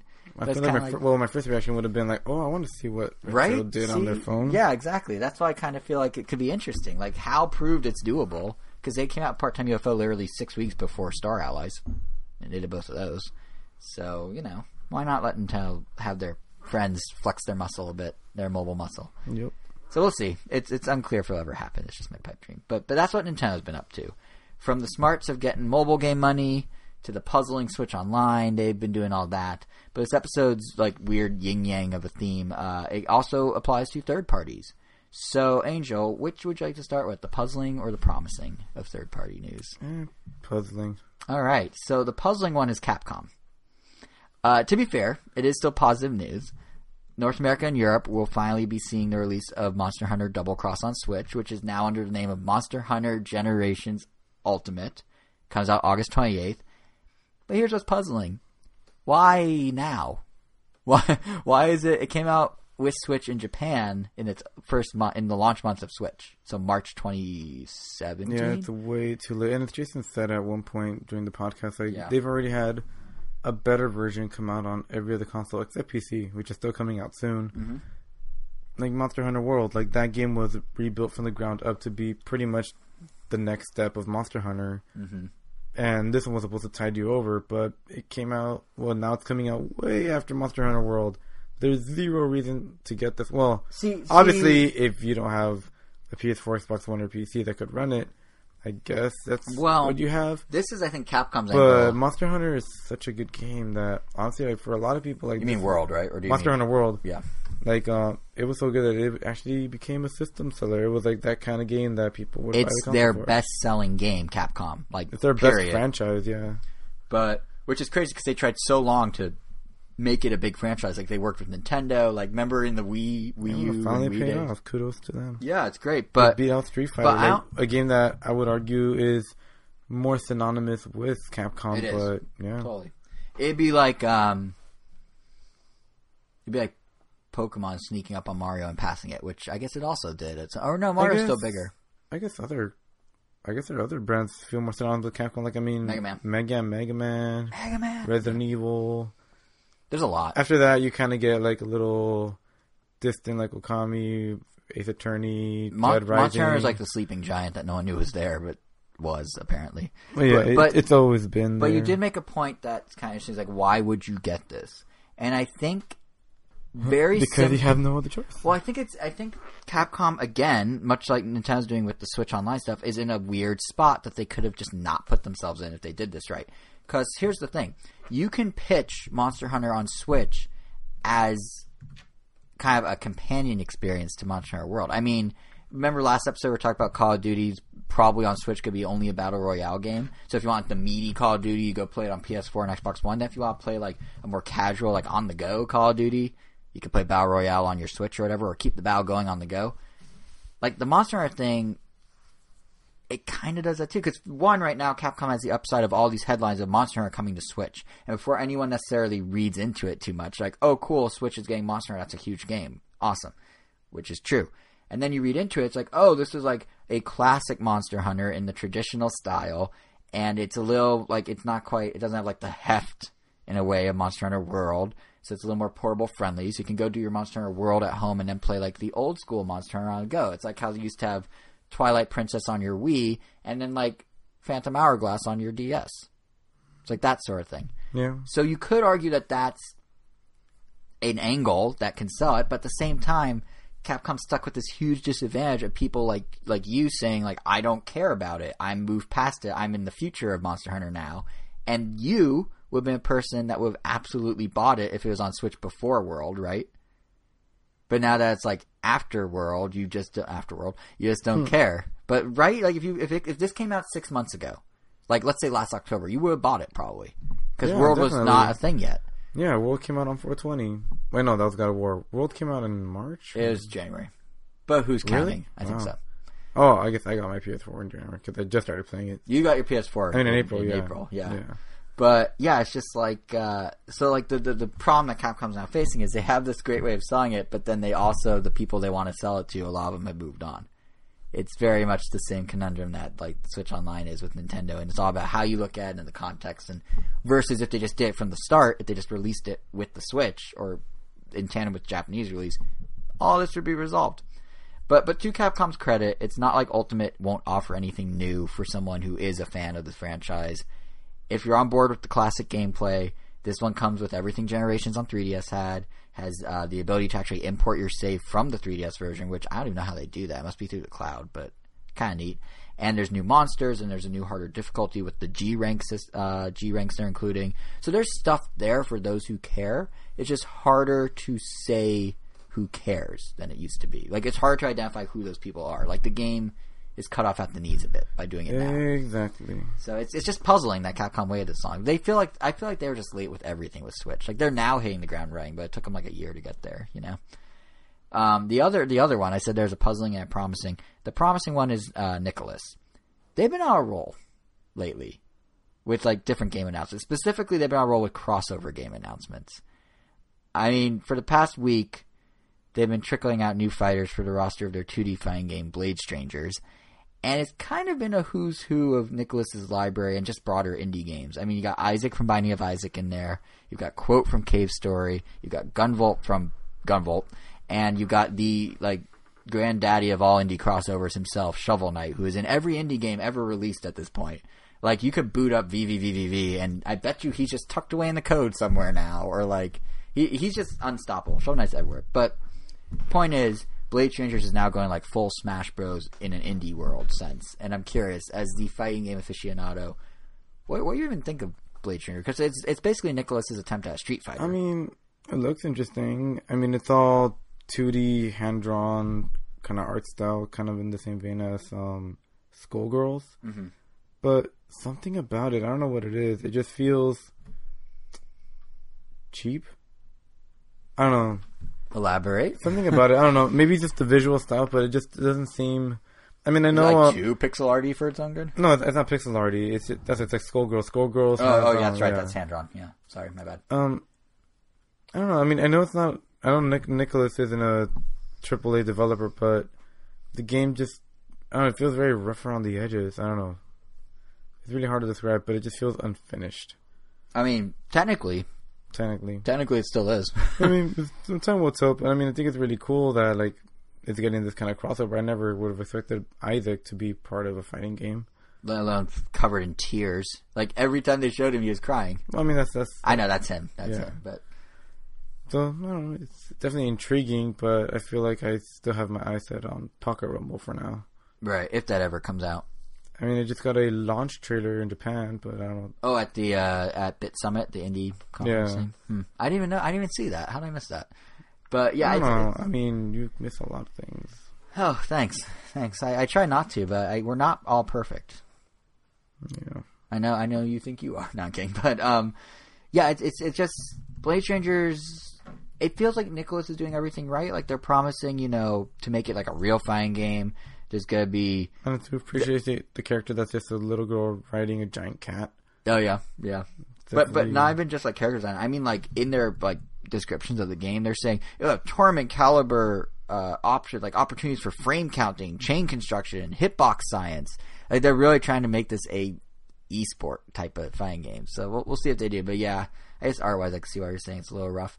The announcement that was more up my alley than Blade Strangers, because Blade Strangers, like 2D fighters, Smash is my limit, basically, to be honest. You knew that. But the one that's more up my alley is a separate crossover game entirely, also coming to Switch this year from Nicholas. It's called Crystal Crisis. And if Blade Strangers is Nicholas's attempt at a Street Fighter, I'd say that Crystal Crisis is their answer to a puzzle fighter. And ever since I first played the Pokemon Puzzle Challenge on Game Boy Color, I've just been a sucker for this whole subgenre of like fighting game or fighting through puzzles. Like, because Pokemon, you're fighting Pokemon battles, but instead of battles, they were puzzles. Obviously, Super Street Fighter 2 Turbo on Game Boy, fighting through puzzles. So this is right up my alley, and it looks to fit the bill pretty much as you expect. It's a fighting game, but instead of fighting, you're matching colored blocks together. And it actually looks like it's going to separate itself a bit by offering a couple new layers to that formula of just matching blocks to fight. One of them is a burst gauge, which is basically a special attack thing, where you can build up this burst gauge and then now trigger some sort of full screen, crazy, all the blocks go everywhere moment when you succeed in launching it. But the more interesting one... the dopamine releaser. Yeah, exactly, the dopamine releaser. But the other one that's perhaps, I don't think I've seen any puzzle game do, is you can they're calling it wraparound. So the board is obviously a flat surface, and you drop the blocks down as you would in Tetris or whatever, or a puzzle challenge. But you can actually move the blocks left and right off one side of the screen, and it'll come around the other side. The Pac-Man effect. The Pac-Man effect. But what's really interesting is as the block drops, you can put the block half and half between the two sides, and you get two half colors, like slivers, on the far left and far right. It's like a good evolution of that mechanic. Right? Yeah, it's really interesting. Like, that in particular has me intrigued. And they're, of course, promising, like any good puzzle games, going to have an arcade mode, a survival mode, there'll be a tag team mode, there'll be training, it'll be online, it'll be offline, single player, multiplayer, da-da-da-da-da. But the biggie here, excluding the gameplay interesting stuff, is that, like I said, it's also a crossover game. And it is quite a crossover game. You'll be able to play as it's a whole lot of people. Quote, Curly Brace and Balos from Cave Story, Isaac from Binding of Isaac, Adam and Blackjack, which are Tezuka production characters, so not even like, what are they even doing here? Princess Solange, who is from Code of Princess and also from Blade Strangers. Multiple characters from 1001 Spikes. Multiple characters from Tempura of the Dead. Akui from Akui the Demon. Knight from Hydra Castle Labyrinth. Now I'm just reading the list. Johnny Turbo, which is a funny one because he's a mascot and isn't actually in any games. He's the Turbo Duo mascot, spokesperson thing. And also Astro Boy. Somehow they got Astro Boy in here. I have no idea how on earth they got Astro Boy, but they got Astro Boy. And each character is going to get their own home stage, their own music, special attacks, voice acting. So, like, Nicholas is really going all in on this thing. Like, and again, Astro Boy. That's not cheap to get Astro Boy. I don't know how they did that. But that one's actually particularly interesting because if you look at another Switch game, other Switch game that Nicholas announced since our last episode, they're bringing Ikaruga to the system. Bullet Hell game. Yes, they're bringing the Bullet Hell game, Ikaruga. We knew Treasure, the developers, were toying with the idea. We talked about it on the podcast before, but Nicholas will now be making it a reality by publishing it in just a couple weeks. Comes out May 28th on the Switch here in the US for only $15. It'll come with the Tate vertical screen mode that Treasure was toying with and couldn't quite get to work, so I guess they figured it out. But the reason I mentioned Ikaruga under the context of Astro Boy is because Treasure also made a very well-received side-scrolling Astro Boy game on the Game Boy Advance back in the day. I don't know if you remember this or if you ever played this, Angel, but there's a game called Astro Boy Omega Factor. Published by Sega, developed by Treasure on Game Boy Advance. Can't say It is like Gunstar mixed with a side-scrolling shooter. Like Gunslingers? Or not Gunstar, sorry. Gunstar Heroes mixed with a side-scrolling shooter, kind of. Okay. So basically Treasure's MO, what they do best. And if Nicholas now has Astro Boy rights, which they do, as we know from Crystal Crisis, and is buddy-buddy with Treasure, which they are, as we know from the Ikaruga port, I feel like it'd be awesome if they could somehow get a re-release or a remake or something of Omega Factor onto Switch. Like, I never had the opportunity to buy Omega Factor on Game Boy. I don't know why I never bought it. I knew it was really good. I was like, I'm going to get that one day, and I just never did. So if they were to bring it to Switch, I would be there in a heartbeat. And, like, I love Treasure's other games. I love Gunstar Heroes. That's the very first Virtual Console game I bought when Wii came out back in, like, 2006. Or no, second. I think I bought Mario as well. But the point is, like, I now would like to right the wrong of never buying Omega Factor, and Nicholas is the closest we've been to making that a reality by bringing it to Switch. They have all their ducks, they just need to put them in the row. Yeah. So if they could do that, I'd be super on board with that. But like, even without fulfilling that dream, it's just kind of cool to see what type of output Nicholas has been doing. Like, they've become maybe one of the most prevalent Switch publishers. And like, I would definitely say so. Even right? like their boxes and everything. Yeah, and what they come with, like the physical items they include, it's different with every game. Some are stickers, some are keychains, some are little figurines, some are scratch-offs. Yeah, what do they do for Enda's Nai? Because you have the physical of that, right? Yeah, you get a squishy little Ash stress ball. You get a full colored little book. Right. You know that. That's still a decent amount, but like reversible cover, always. Yeah. Right, as always, yeah. And the thing is, like, in addition to just Crystal Crisis and Blade Strangers, they still have stuff like 1001 Spikes coming. They still have stuff like Red Out, the futuristic racer, that's coming. So, like, they are very prolific, and it's very promising to see these guys keep doubling and tripling down on Switch. And obviously, it's doing well enough that they're now, able to do stuff like get the rights to Astro Boy. So, I'm personally super interested in Crystal Crisis. I mean, what was your take when you saw it? Because you saw footage. It literally just looked like Puzzle Fighter, which doesn't really tickle my pickle. It's not my cup of tea. Like I've said before in the podcast, like Match 3 or Match Color puzzles, like just don't really give me the same kind of entertainment factor that Tetris does. Right. Yeah. Tetris. So I'd probably. I mean, if I were to pick one, I would definitely pick Blade Strangers and probably check it out. Right. But if you were to pick one. Yeah. Yeah. I will say it was weird seeing like Isaac in 3D. And like quote in 3D. I mean, it's funny because Nicholas has been teasing having some of these characters 3D rendered for a while on their Twitter. Like they just post like random renderings of quote from Cave Story just running like a 3D model. Never explained it, and then of course they all pop up in Crystal Crisis. But yeah, so like props to Nicholas for doing it. It's all to tie in with our episode theme here. It's all very promising looking. So yeah, good on them. And Nicholas wasn't actually the only one with some cool announcements. There are a couple other third parties who announced things as of late that we wanted to briefly mention and highlight here, starting with the gang at Zen Studios, who are the pinball guys. Zen Pinball, Pinball FX, that's them. And their new game also relies on balls, but very different ones. And no, I'm not thinking what you might be thinking. I'm talking about Dodgeball. And if anyone thought otherwise, get your mind out of the gutter. This is a family show. Not really. But yeah, I'm talking about Dodgeball. They are making a Dodgeball game. It is called Disco Dodgeball Remix. They're actually not making it. They're sort of porting it from PC. But it's called Disco Dodgeball Remix. It's coming to Switch this summer, I believe. And it mixes what amounts to arena-style first-person shooter gameplay with like Rocket League-style multiplayer sport gameplay. So, it originally came out on PC back in the day. It was made by a single guy. The remix is being handled by Zen themselves. And how it works is combatants take on the role of these robots on wheel, like a single uni-wheel robot. Kind of looks like Rocket. Do you remember Rocket Robot on Wheels on the N64 back in the day? Rocket Robot on Wheels. On N64. Does not sound familiar. It's this little blue robot guy, and you rolled around as him, and he had a whole adventure that you go on. And these robots are basically his cousins or something. They look identical. I realize this reference is going totally over your head right now, but one dude out there is like, I remember Rocket. Good reference. So, props to you, dude. Johnny 5. That's not even a video game. No, I know. I'm just thinking of... You're just thinking of robots? Yeah. I remember Iron Giant. Probably because he was just in Ready Player One like 6 weeks ago when I saw it. But anyway, so this game, you take on the roles of these robots, and you are throwing glowing dodgeballs at people into a one-hit kill scenario. And it's basically like you're in the arenas or like skate parks almost. And you're just kind of rolling around because you're on a wheel, doing trick shots and weird angles and tossing dodgeballs at people. And it's all glowing in a very like Tron aesthetic. And there's like bass thumping club music playing. And it's just like this over-the-top thing, and you control it basically like you're in a first-person shooter, like a Quake-style first-person shooter. Like the controls are very like FPS arena battle, but it's dodgeball and it's one-hit kill. So it's literally like Quake meets Rocket League with Tron visuals and robots.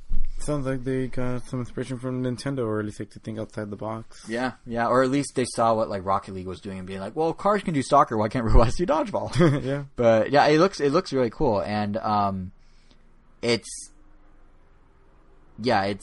unclear exactly how this is going to work on Switch. I mean, obviously it'll run on Switch, and it'll have online most likely. I assume it will have local play, but hard to say. But either way, it looks really fun, and the guys at Zen, they've done good stuff in the past, minus when Pinball FX3 had frame rate issues. But no, for the most part, it looks promising, and it feels right at home on Switch. It's kind of that zany, unique multiplayer thing that Switch does best. So agreed. Yeah, assuming it has local play, that's something to be looking forward to. And while we're on the topic of Tron-looking multiplayer experiences, you know what else is coming to Switch? Battlezone. Oh. Yes, that Battlezone. PlayStation VR Battlezone. Not to be confused with Battlefield. Not to be confused with Battlefield. Now, this Battlezone is not in VR on Switch because we don't have VR. But it's going to be the same core game as what you could play on PlayStation VR, and I think ultimately they brought it to Oculus and HTC Vive as well. But basically you're in these procedurally generated worlds. It's 1 to 4 people. You're fighting together co-op against waves of enemies. and you're gonna get all that plus the post-release content included in the package. So that's new tank skins, bobbleheads for your dashboard, new horns to honk, a classic mode that's just the straight up 80s battle zone, or based on it at least, or imported in. And the reason I find it interesting as coming to Switch, besides the fact that like it's a VR game without the VR all of a sudden, is that I actually had a chance to try Battlezone on PlayStation VR back at E3 a few years ago, and I thought the game was really fun, but it did not need VR. Like I played, I'm like, this is cool, but like the VR element of Battlezone is essentially the equivalent of the right analog stick if you're playing a twin stick game. So like the left, you moved your tank and you shot. The right, which was your face, you looked around.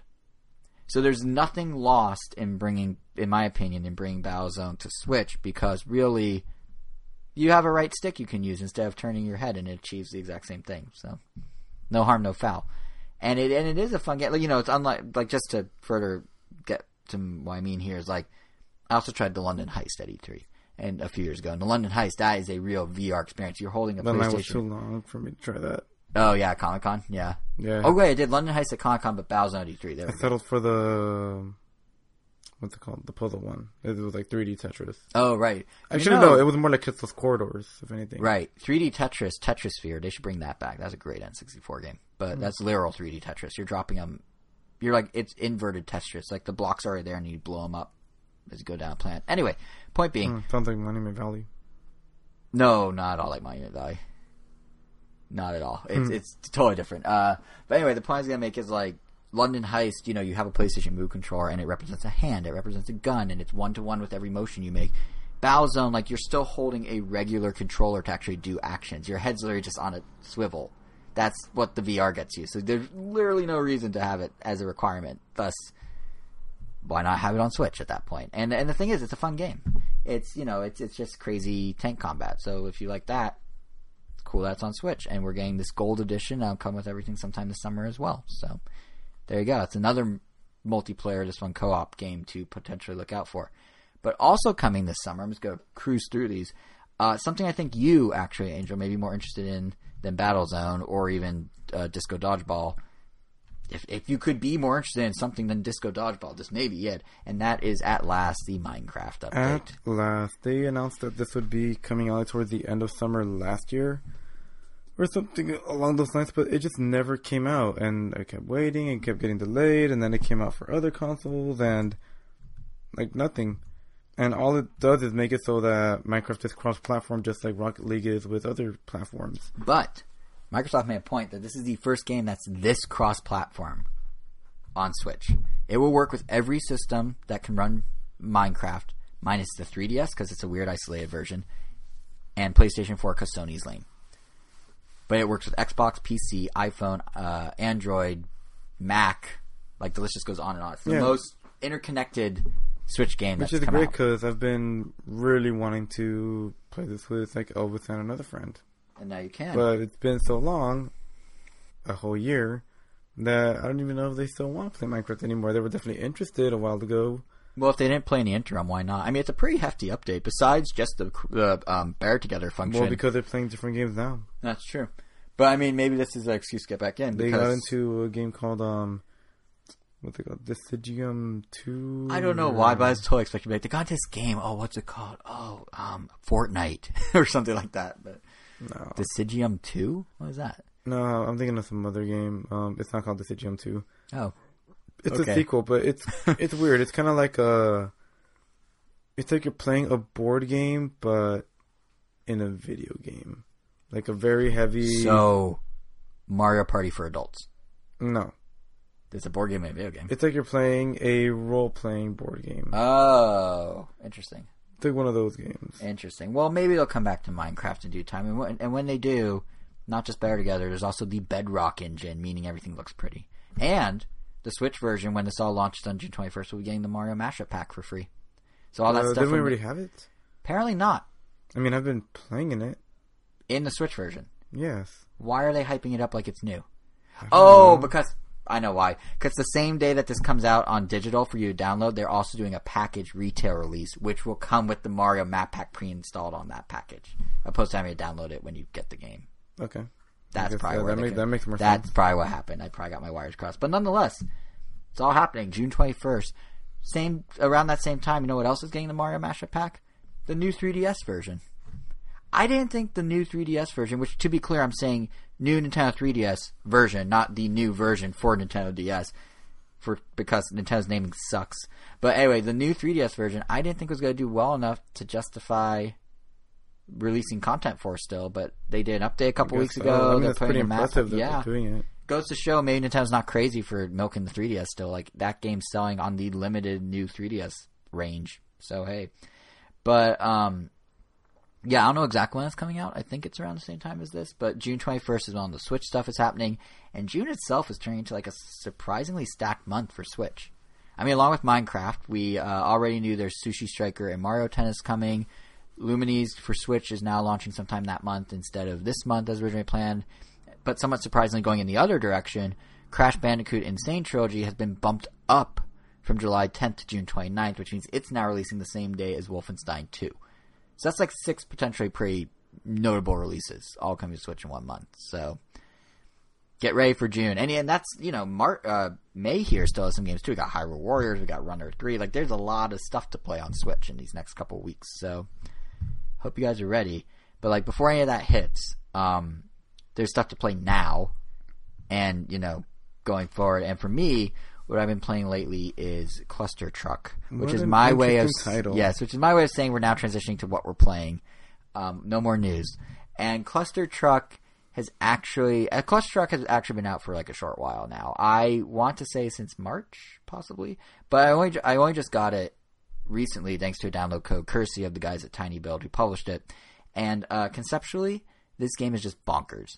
Like, it's almost like an inverse of Frogger. Instead of dodging trucks as you go from point A to point B, you're leaping off the tops of the trucks to reach point B from point A. Like, all of these trucks are smashing and crashing and flying and toppling over each other. It's really just a cluster truck. Like, if you will. Yes. And gameplay-wise, what we're talking about here is basically a rapid-fire first-person physics platformer, which I know is a very common genre we're all used to, but no, it's you're running into the screen. You need to maintain enough momentum and maneuverability to make it from truck to truck. But again, since they're all individually moving, sometimes in set ways, sometimes in unexpected ways, it's never quite the same path twice. So they're using the same like physics engine? Because this is just like what I get from looking at it. It just looks like they took the movement from Gang Beasts and it had you jump from I did get a Gang Beast vibe. I don't know if it's so much from the... Which is also, I guess, like Human Fall Flat, which I guess is also... I don't know if the engine's the same, but I did actually, funny enough, get a bit of a Gang Beast vibe. Basically from the kind of physics? I don't know. Yeah, it's very heavily leaning on like real-time wacky physics. It has a similar art style to Gang Beast, so it's just like bright, colorful, simple shapes. But what's interesting with this versus, say, Gang Beast, where it's total mayhem, is there is a little structure here.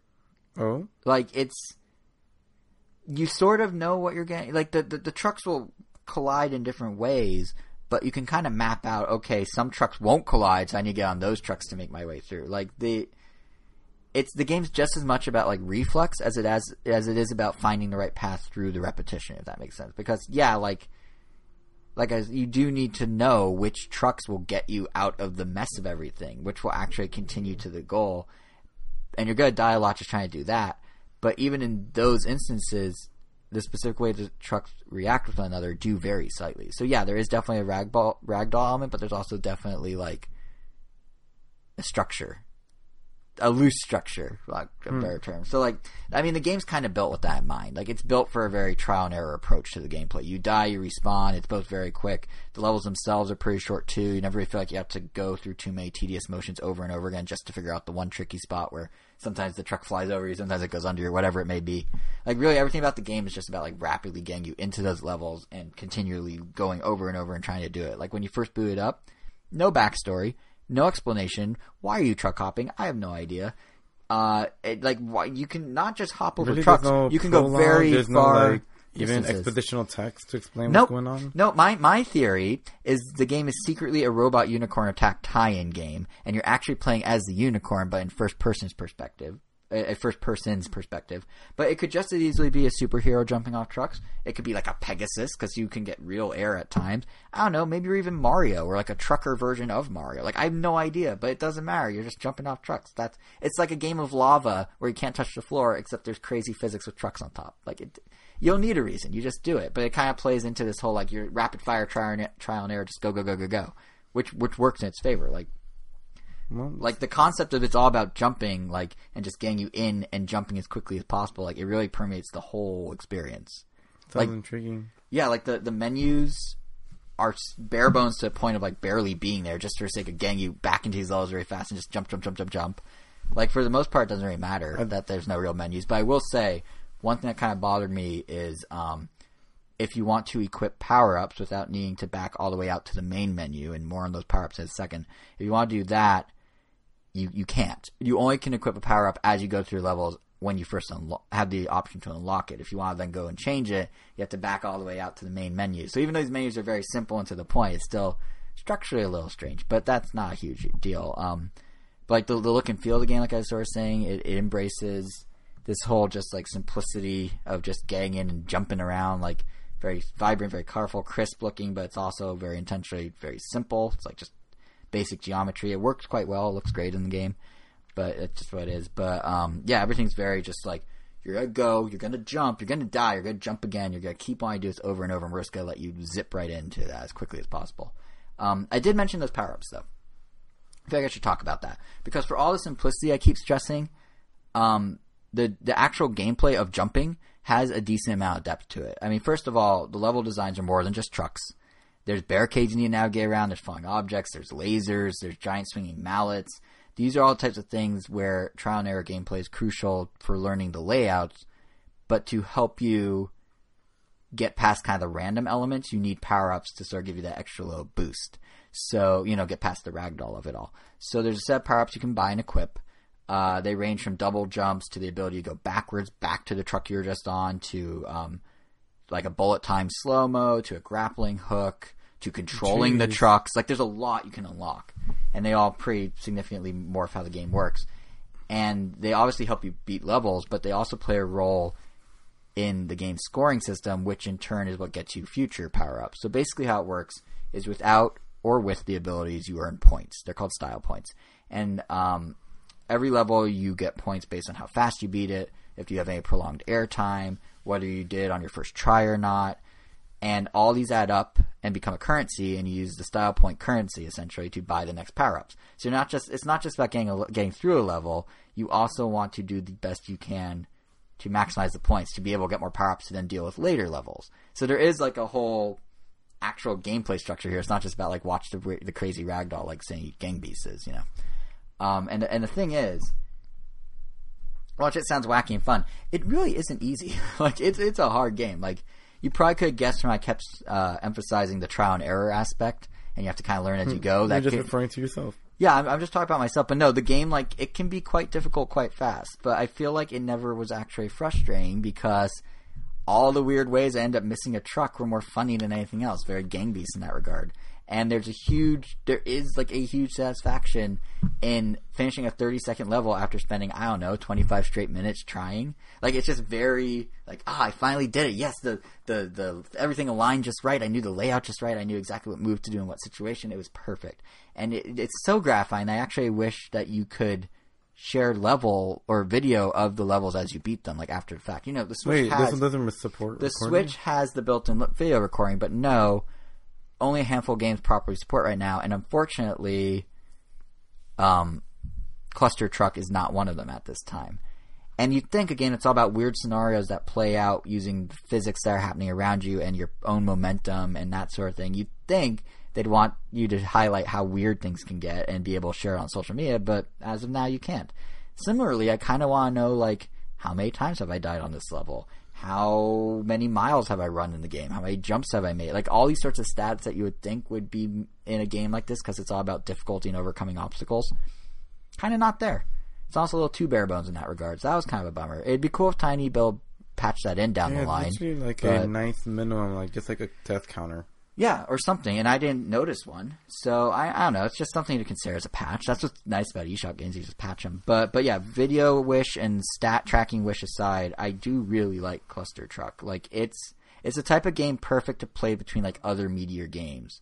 Because you could just, pick it up and play it for 5 or 10 minutes. But I did find that you end up usually playing more than 5 or 10 minutes because you get to that one level and you're just like, no, I'm going to get this. I figure out half the pattern. The physics will probably go one of 4 or 5 different ways. I can accommodate for that. And you're just going to keep trying and trying and trying. And ultimately, you're going to get it. And you're going to have 100 opportunities to do this because there are over 100 levels in the game. There's a regular campaign. There's a Halloween-themed set. There's a holiday-themed set. And it's all $15, which seems totally fair given how much content there is and how much time you're going to get out of it because you're going to suck at it. Because you just are. It's really about learning the level as you go. It's about the trial and error, like I was saying. So just be ready to face some serious difficulty along the way. But if you like anything, if any of this sounds intriguing, I recommend it. It's really fun. It's really wacky and weird. It's really difficult. But yeah, it's a fun game. It's and it has a great name. So that's good to hear. Yeah, and it does. How much is it? It's 15. Okay. Yeah, so it's not even that bad. But speaking of difficulty, $14.99. $14.99. I just round up. I mean, yeah, it's a penny. But speaking of difficulty, you want to talk about Donkey Kong Country Tropical Freeze, right? Because to be fully upfront about this, neither of us own it on Switch, but you have 100% it on Wii U, and it's literally the same game minus Funky Kong. Yeah. So what do you want to talk about specifically?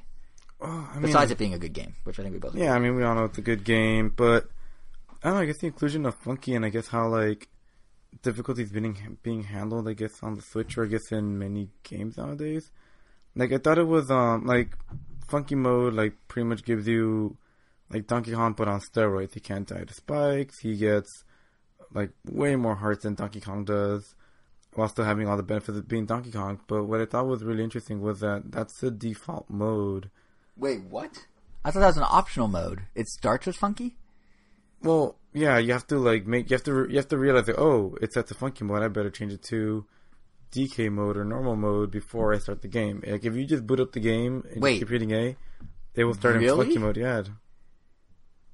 I mean, I get they want to promote the new feature, but like that's like the game starting on easy mode. You think there'd at least be a selection screen at the first part? Yeah. Yeah, I thought that was kind of interesting and a little weird. But, and for someone not really paying attention, I mean, you're going to be stuck in Funky mode. But, I mean, I don't know, I guess even if you already beat the game, like that kind of difficulty could be pretty fun. But just kind of breeze through it or speedrun it. Yeah, but the thing is also, like, Funky, like, just sometimes, like, just straight out breaks levels. Like, you'll be able to, like, I mean, he gets a double jump on top of a hover. So you're pretty much... Just so we're clear, it's because you watched it on the internet, right? Yeah. Because I was just like, we haven't played it, and now you know all the details, but you've been studying it closely as a scholar of the Kongs. Yeah, because I'm definitely not going to double dip on a game that I pretty much especially when it's $10 more now than it used to be. Yeah. So I'm just going to say, like, oh, like, look at all the Funky's moves. And, yeah, he could double jump, he could hover, pretty much, like, skipping over, like, a ton of obstacles, like, pretty much almost, like, destroying the level design. But if you've already gone through it once, that could be kind of fun to do. But if you haven't, you're definitely going to be missing out on what I consider to be like one of the like best 2D platforming experiences you can get because of that difficulty. Like it's really difficult, but it never gets to the point where you want to throw the controller because it all feels intentional. It always feels like it's your fault, and you get better, you learn the timings, and it's great. And I don't know, I feel like that kind of difficulty is kind of missing on a lot of Nintendo games specifically.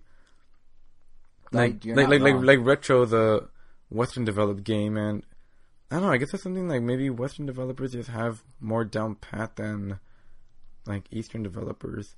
Well, it's funny because I think part of it's Nintendo's intentionally trying to broaden the horizon. Like, remember the whole Super Guide thing they did for a while? I mean, when they want to do like a difficult game, they definitely can. Like is it Super Luigi U? Yeah, new Super Luigi U. Yeah, like that game. Wow, like that was really difficult. Like that game, they definitely designed it to be like, yeah, this is like a balls to the walls. Like, yeah, your man's Mario. Like Mario that'll grow hair on your chest. Yeah, like that one was really tough and satisfying to beat, but. Yeah, like Odyssey, like I like that game, but not enough to say I guess I love it. Like it just because there's too much of a breeze, or yeah, basically, like even like the quote unquote hardest level in the game, like I don't know, I feel like after like maybe 2 or 3 attempts, I beat it. Usually, the hardest level in Mario games like takes me way more attempts to figure out and feel a lot more like basically like none of it ever really felt satisfying. Like it always felt like, oh, it's gonna get tougher, it's gonna get tougher. Even like the base, like even though in hero mode, like the beginning is really difficult, definitely even more difficult than when you first started in regular mode. But kind of the game progresses as you get more, just better equipment and you upgrade yourself. The enemies only get so difficult, and then it just kind of goes back to normal. Like you buff yourself up a lot, that the extra difficulty almost becomes irrelevant. Like they added way more flying enemies, but well, when you say you buff yourself up, do you go above and beyond what's necessary when you buff up? Are you trying to find every little nook and cranny and then buff up that way, or are you just kind of cruising through the game? I'm kind of doing like, I mean, I'm not gonna fight Ganon until I find like everything, because I've already done the script for the final boss route. Yeah. But even so, like I'm still just kind of like doing a few side quests here and there. I'm mainly jotting down things so I could go back to them later. But already, like even like something that they both said about, like, oh, we have a bunch of more flying enemies, like enemies in floating rafts that are held up by octo balloons. Like you could shoot hold those. It together. Okay. Yes. If you have arrows, you can shoot those down pretty easily and just pretty much skip them. You could ignore a lot of there's a lot of hazards that way. Right. And after playing like God of War, that has, I guess, that really hard difficulty. Well, I'm still playing through it because it's just so damn hard, but it's equally satisfying. I don't know. I mean, Splatoon kind of straddled that line a little bit. Mm-hmm. Like the story mode was just not easy enough for it to be satisfying to play through, but I felt like it could have pushed itself a little more. Maybe that's the compromise of being a console for everybody, but I feel like Nintendo didn't always I think loss. the problem, like Galaxy and Galaxy 2 had like great level design that was really satisfying. Yeah, I think there's a mindset at Nintendo, and I don't know if I agree with it. And I even think a game, I was talking about Cluster Truck and be like, oh, it's difficult, but it's not like the difficult you're describing. It's like random elements of chance difficult. Yeah, because I'm not talking about like Edmund McMillen game difficult, like Super Meat Boy, Binding of Isaac, or Endless Night. Endless Night. Like those games are designed, like they're really difficult, but they're pretty much expecting you to be perfect. Right. Like God of War doesn't ask you to be perfect all the time. So what is that difficulty? Like what is it doing that's not like the random elements of Cluster Truck? That's not the the pixel perfect maneuvering of a McMillen game. Like what's their is it basically like a souped up version of the normal mode? Like is it more what you're expecting Nintendo to do? I guess it gives you chance. It gives you time to react and learn things on the fly. Like that kind of difficulty is like really nice. Like it's really hard because like you still have to make some things perfectly, but like you have time to react to everything. Like pretty much when you die, it was your fault. When you die in The End Is Nigh or in Super Meat Boy, you pretty much have to die in order for you to start learning. Mm-hmm. Oh, okay, I can't jump from here. I can't jump from here. I can't jump from here. I have to jump from this point. So it's right like the trial and error of Cluster Truck. Yeah, Cluster Truck's just a Z-axis twisted version of one of the. You're basically, you're basically memorizing exactly how you have to beat the game. Yeah. In God of War, there are some battles that if you really wanted to, you could sit there and memorize like where everyone's spawning exactly, and just run and try to figure out like the best possible way to attack everyone. Which I do that sometimes, but because it's basically just another way of beating it. It just feels like a nice reward. Like, oh, I figured out this other way of beating it. Or you could actually try to be patient and just like watch the tails of the enemies, try to dodge at appropriate times, and just like don't overcommit to certain moves. Like you pretty much, get rewarded for trying different approaches. There's some difficulty that you really only have one way of beating it. Right. And then there's the Mario, I guess Odyssey and Zelda where, I guess at some point you just beat it without much consequence. I mean, it sounds like essentially what you want Nintendo to do is make just literally the same game, but crank up the difficulty. Yeah. But I'm trying to figure out, just from what you're saying, how they would, because they do. There's no doubt in my mind they have for a while now been intentionally trying to soften the blow of game difficulty to make it more accessible. Like, Odyssey certainly does it because it's more about where can you find it versus how many Goombas are going to crash into you or whatever. I mean, what they could do, and what I think Super Mario 3D World did really well, is that the core game, like, it was sort of difficult. It was never like, oh man, I can't beat this level. But it was just kind of fun throughout. But after you beat the game, you pretty much unlock like a whole set of worlds. Oh yeah, 3D Land did that too. Yeah, 3D Land did that. Galaxies kind of did that. Super Mario, I think, which one? Super Mario Bros. U did that. Mm-hmm. Like, they all have like these like extra special worlds that are there literally just to satisfy those cravings. It's like, all right, you got the game, but let's just really let's scratch that itch. And I guess that's what was kind of missing from the other one. I have a bad theory. It's a good theory in that I think it's logical. It's a bad theory in that I don't like it. Here's my suspicion. Nintendo wants to make the games more accessible, right? So they want to be able to have someone, and they started this with the Super Guide. They started this, in the Wii era, where they're like, the games have to be for everybody, but maybe we make the game as hard and we just give an autopilot option. It's like, okay, that didn't work. So maybe we make the game more accessible and we sell it. Hold on, and we sell it as like a fully comprehensive package. Mario Odyssey, you can beat it. Yes, you, and there won't be anything that you feel bad about. But hey, 6, 8 months, 9 months later, what if we release the itch scratcher, so to speak, as DLC, and the people that want to go explore a second round of Kingdoms that are like ridiculously difficult can buy their way into it, and you don't feel like you're missing out on content that you thought you paid for up front because you're not good enough for it, because instead you're paying extra to get the stuff that you're good enough for. Kind of reminds me of New Super Mario Bros. 2. It's the Mario U approach. Where like the core game, like, I mean, it was fun, it was difficult sometimes, but then later on they released like DLC like packets of games. the Gold Rush stuff. And then they had like, here is the hardcore one, like it had like the red Bowser warning, and these are like nail biting tough, and those were really tough. Well, what made me really realize this is because you were saying at the start of this, when I was trying to figure out what exactly you were looking for, you were saying that New Super Luigi U was like tough as nails right off the bat, and it's like, well, right, New Super Luigi U was a DLC add-on for New Super Mario Bros. But it was its own game. Ultimately, it was because they realized it had enough content on its own. Well, yeah, but it was designed as an add-on, and then they expanded it.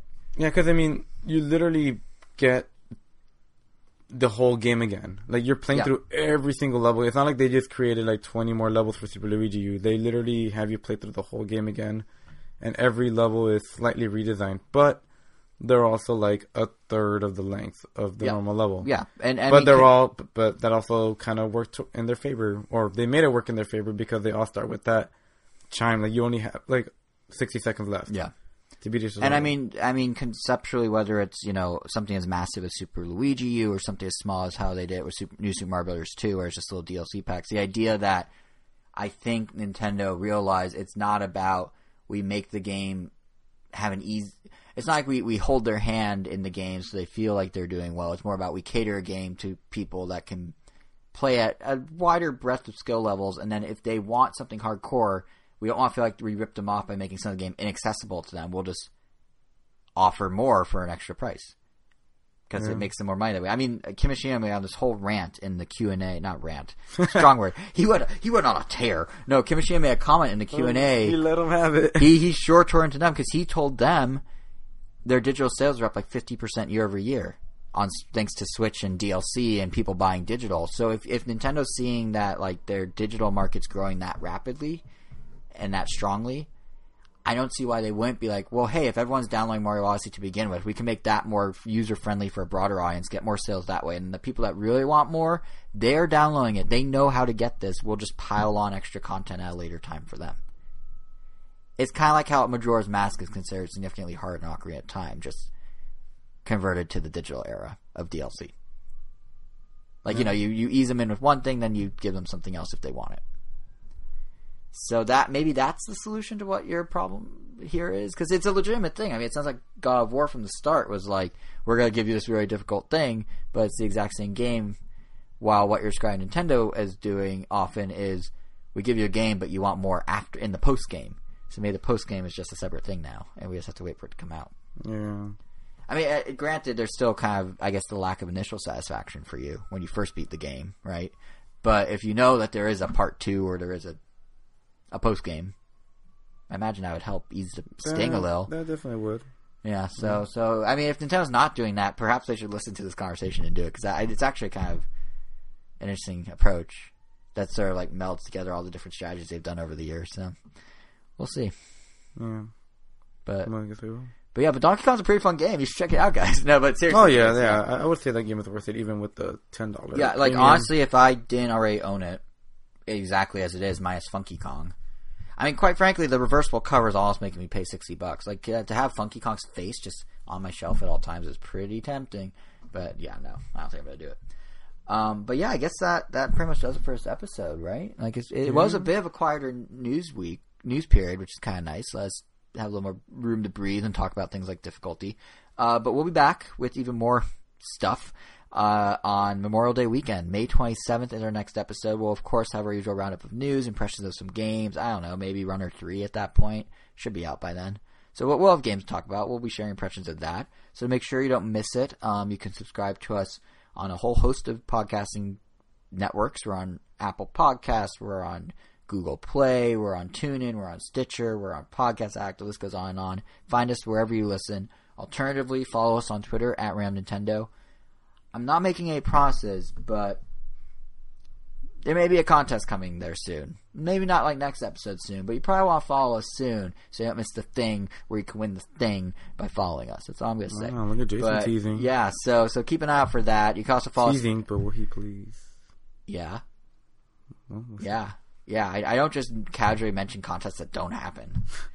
Like, what is that? Hey, guys, do you want to win something? Sucks, you can't. But, no, we will do a contest. I don't know exactly. Well, I mean, I'm not saying you're not going to do the contest, but will it be a satisfying prize? Everything free is satisfying. That sounded weird. Let's just leave it at that. We'll see you. No, but you can also follow us individually on Twitter where we aren't giving things away. I'm JSR7. He's Wero, WERRO_O. And yeah, that just about does it. So, do you have any other weird pearls of wisdom of how, like, or not, any other riddles you wish to speak in as we wrap up here?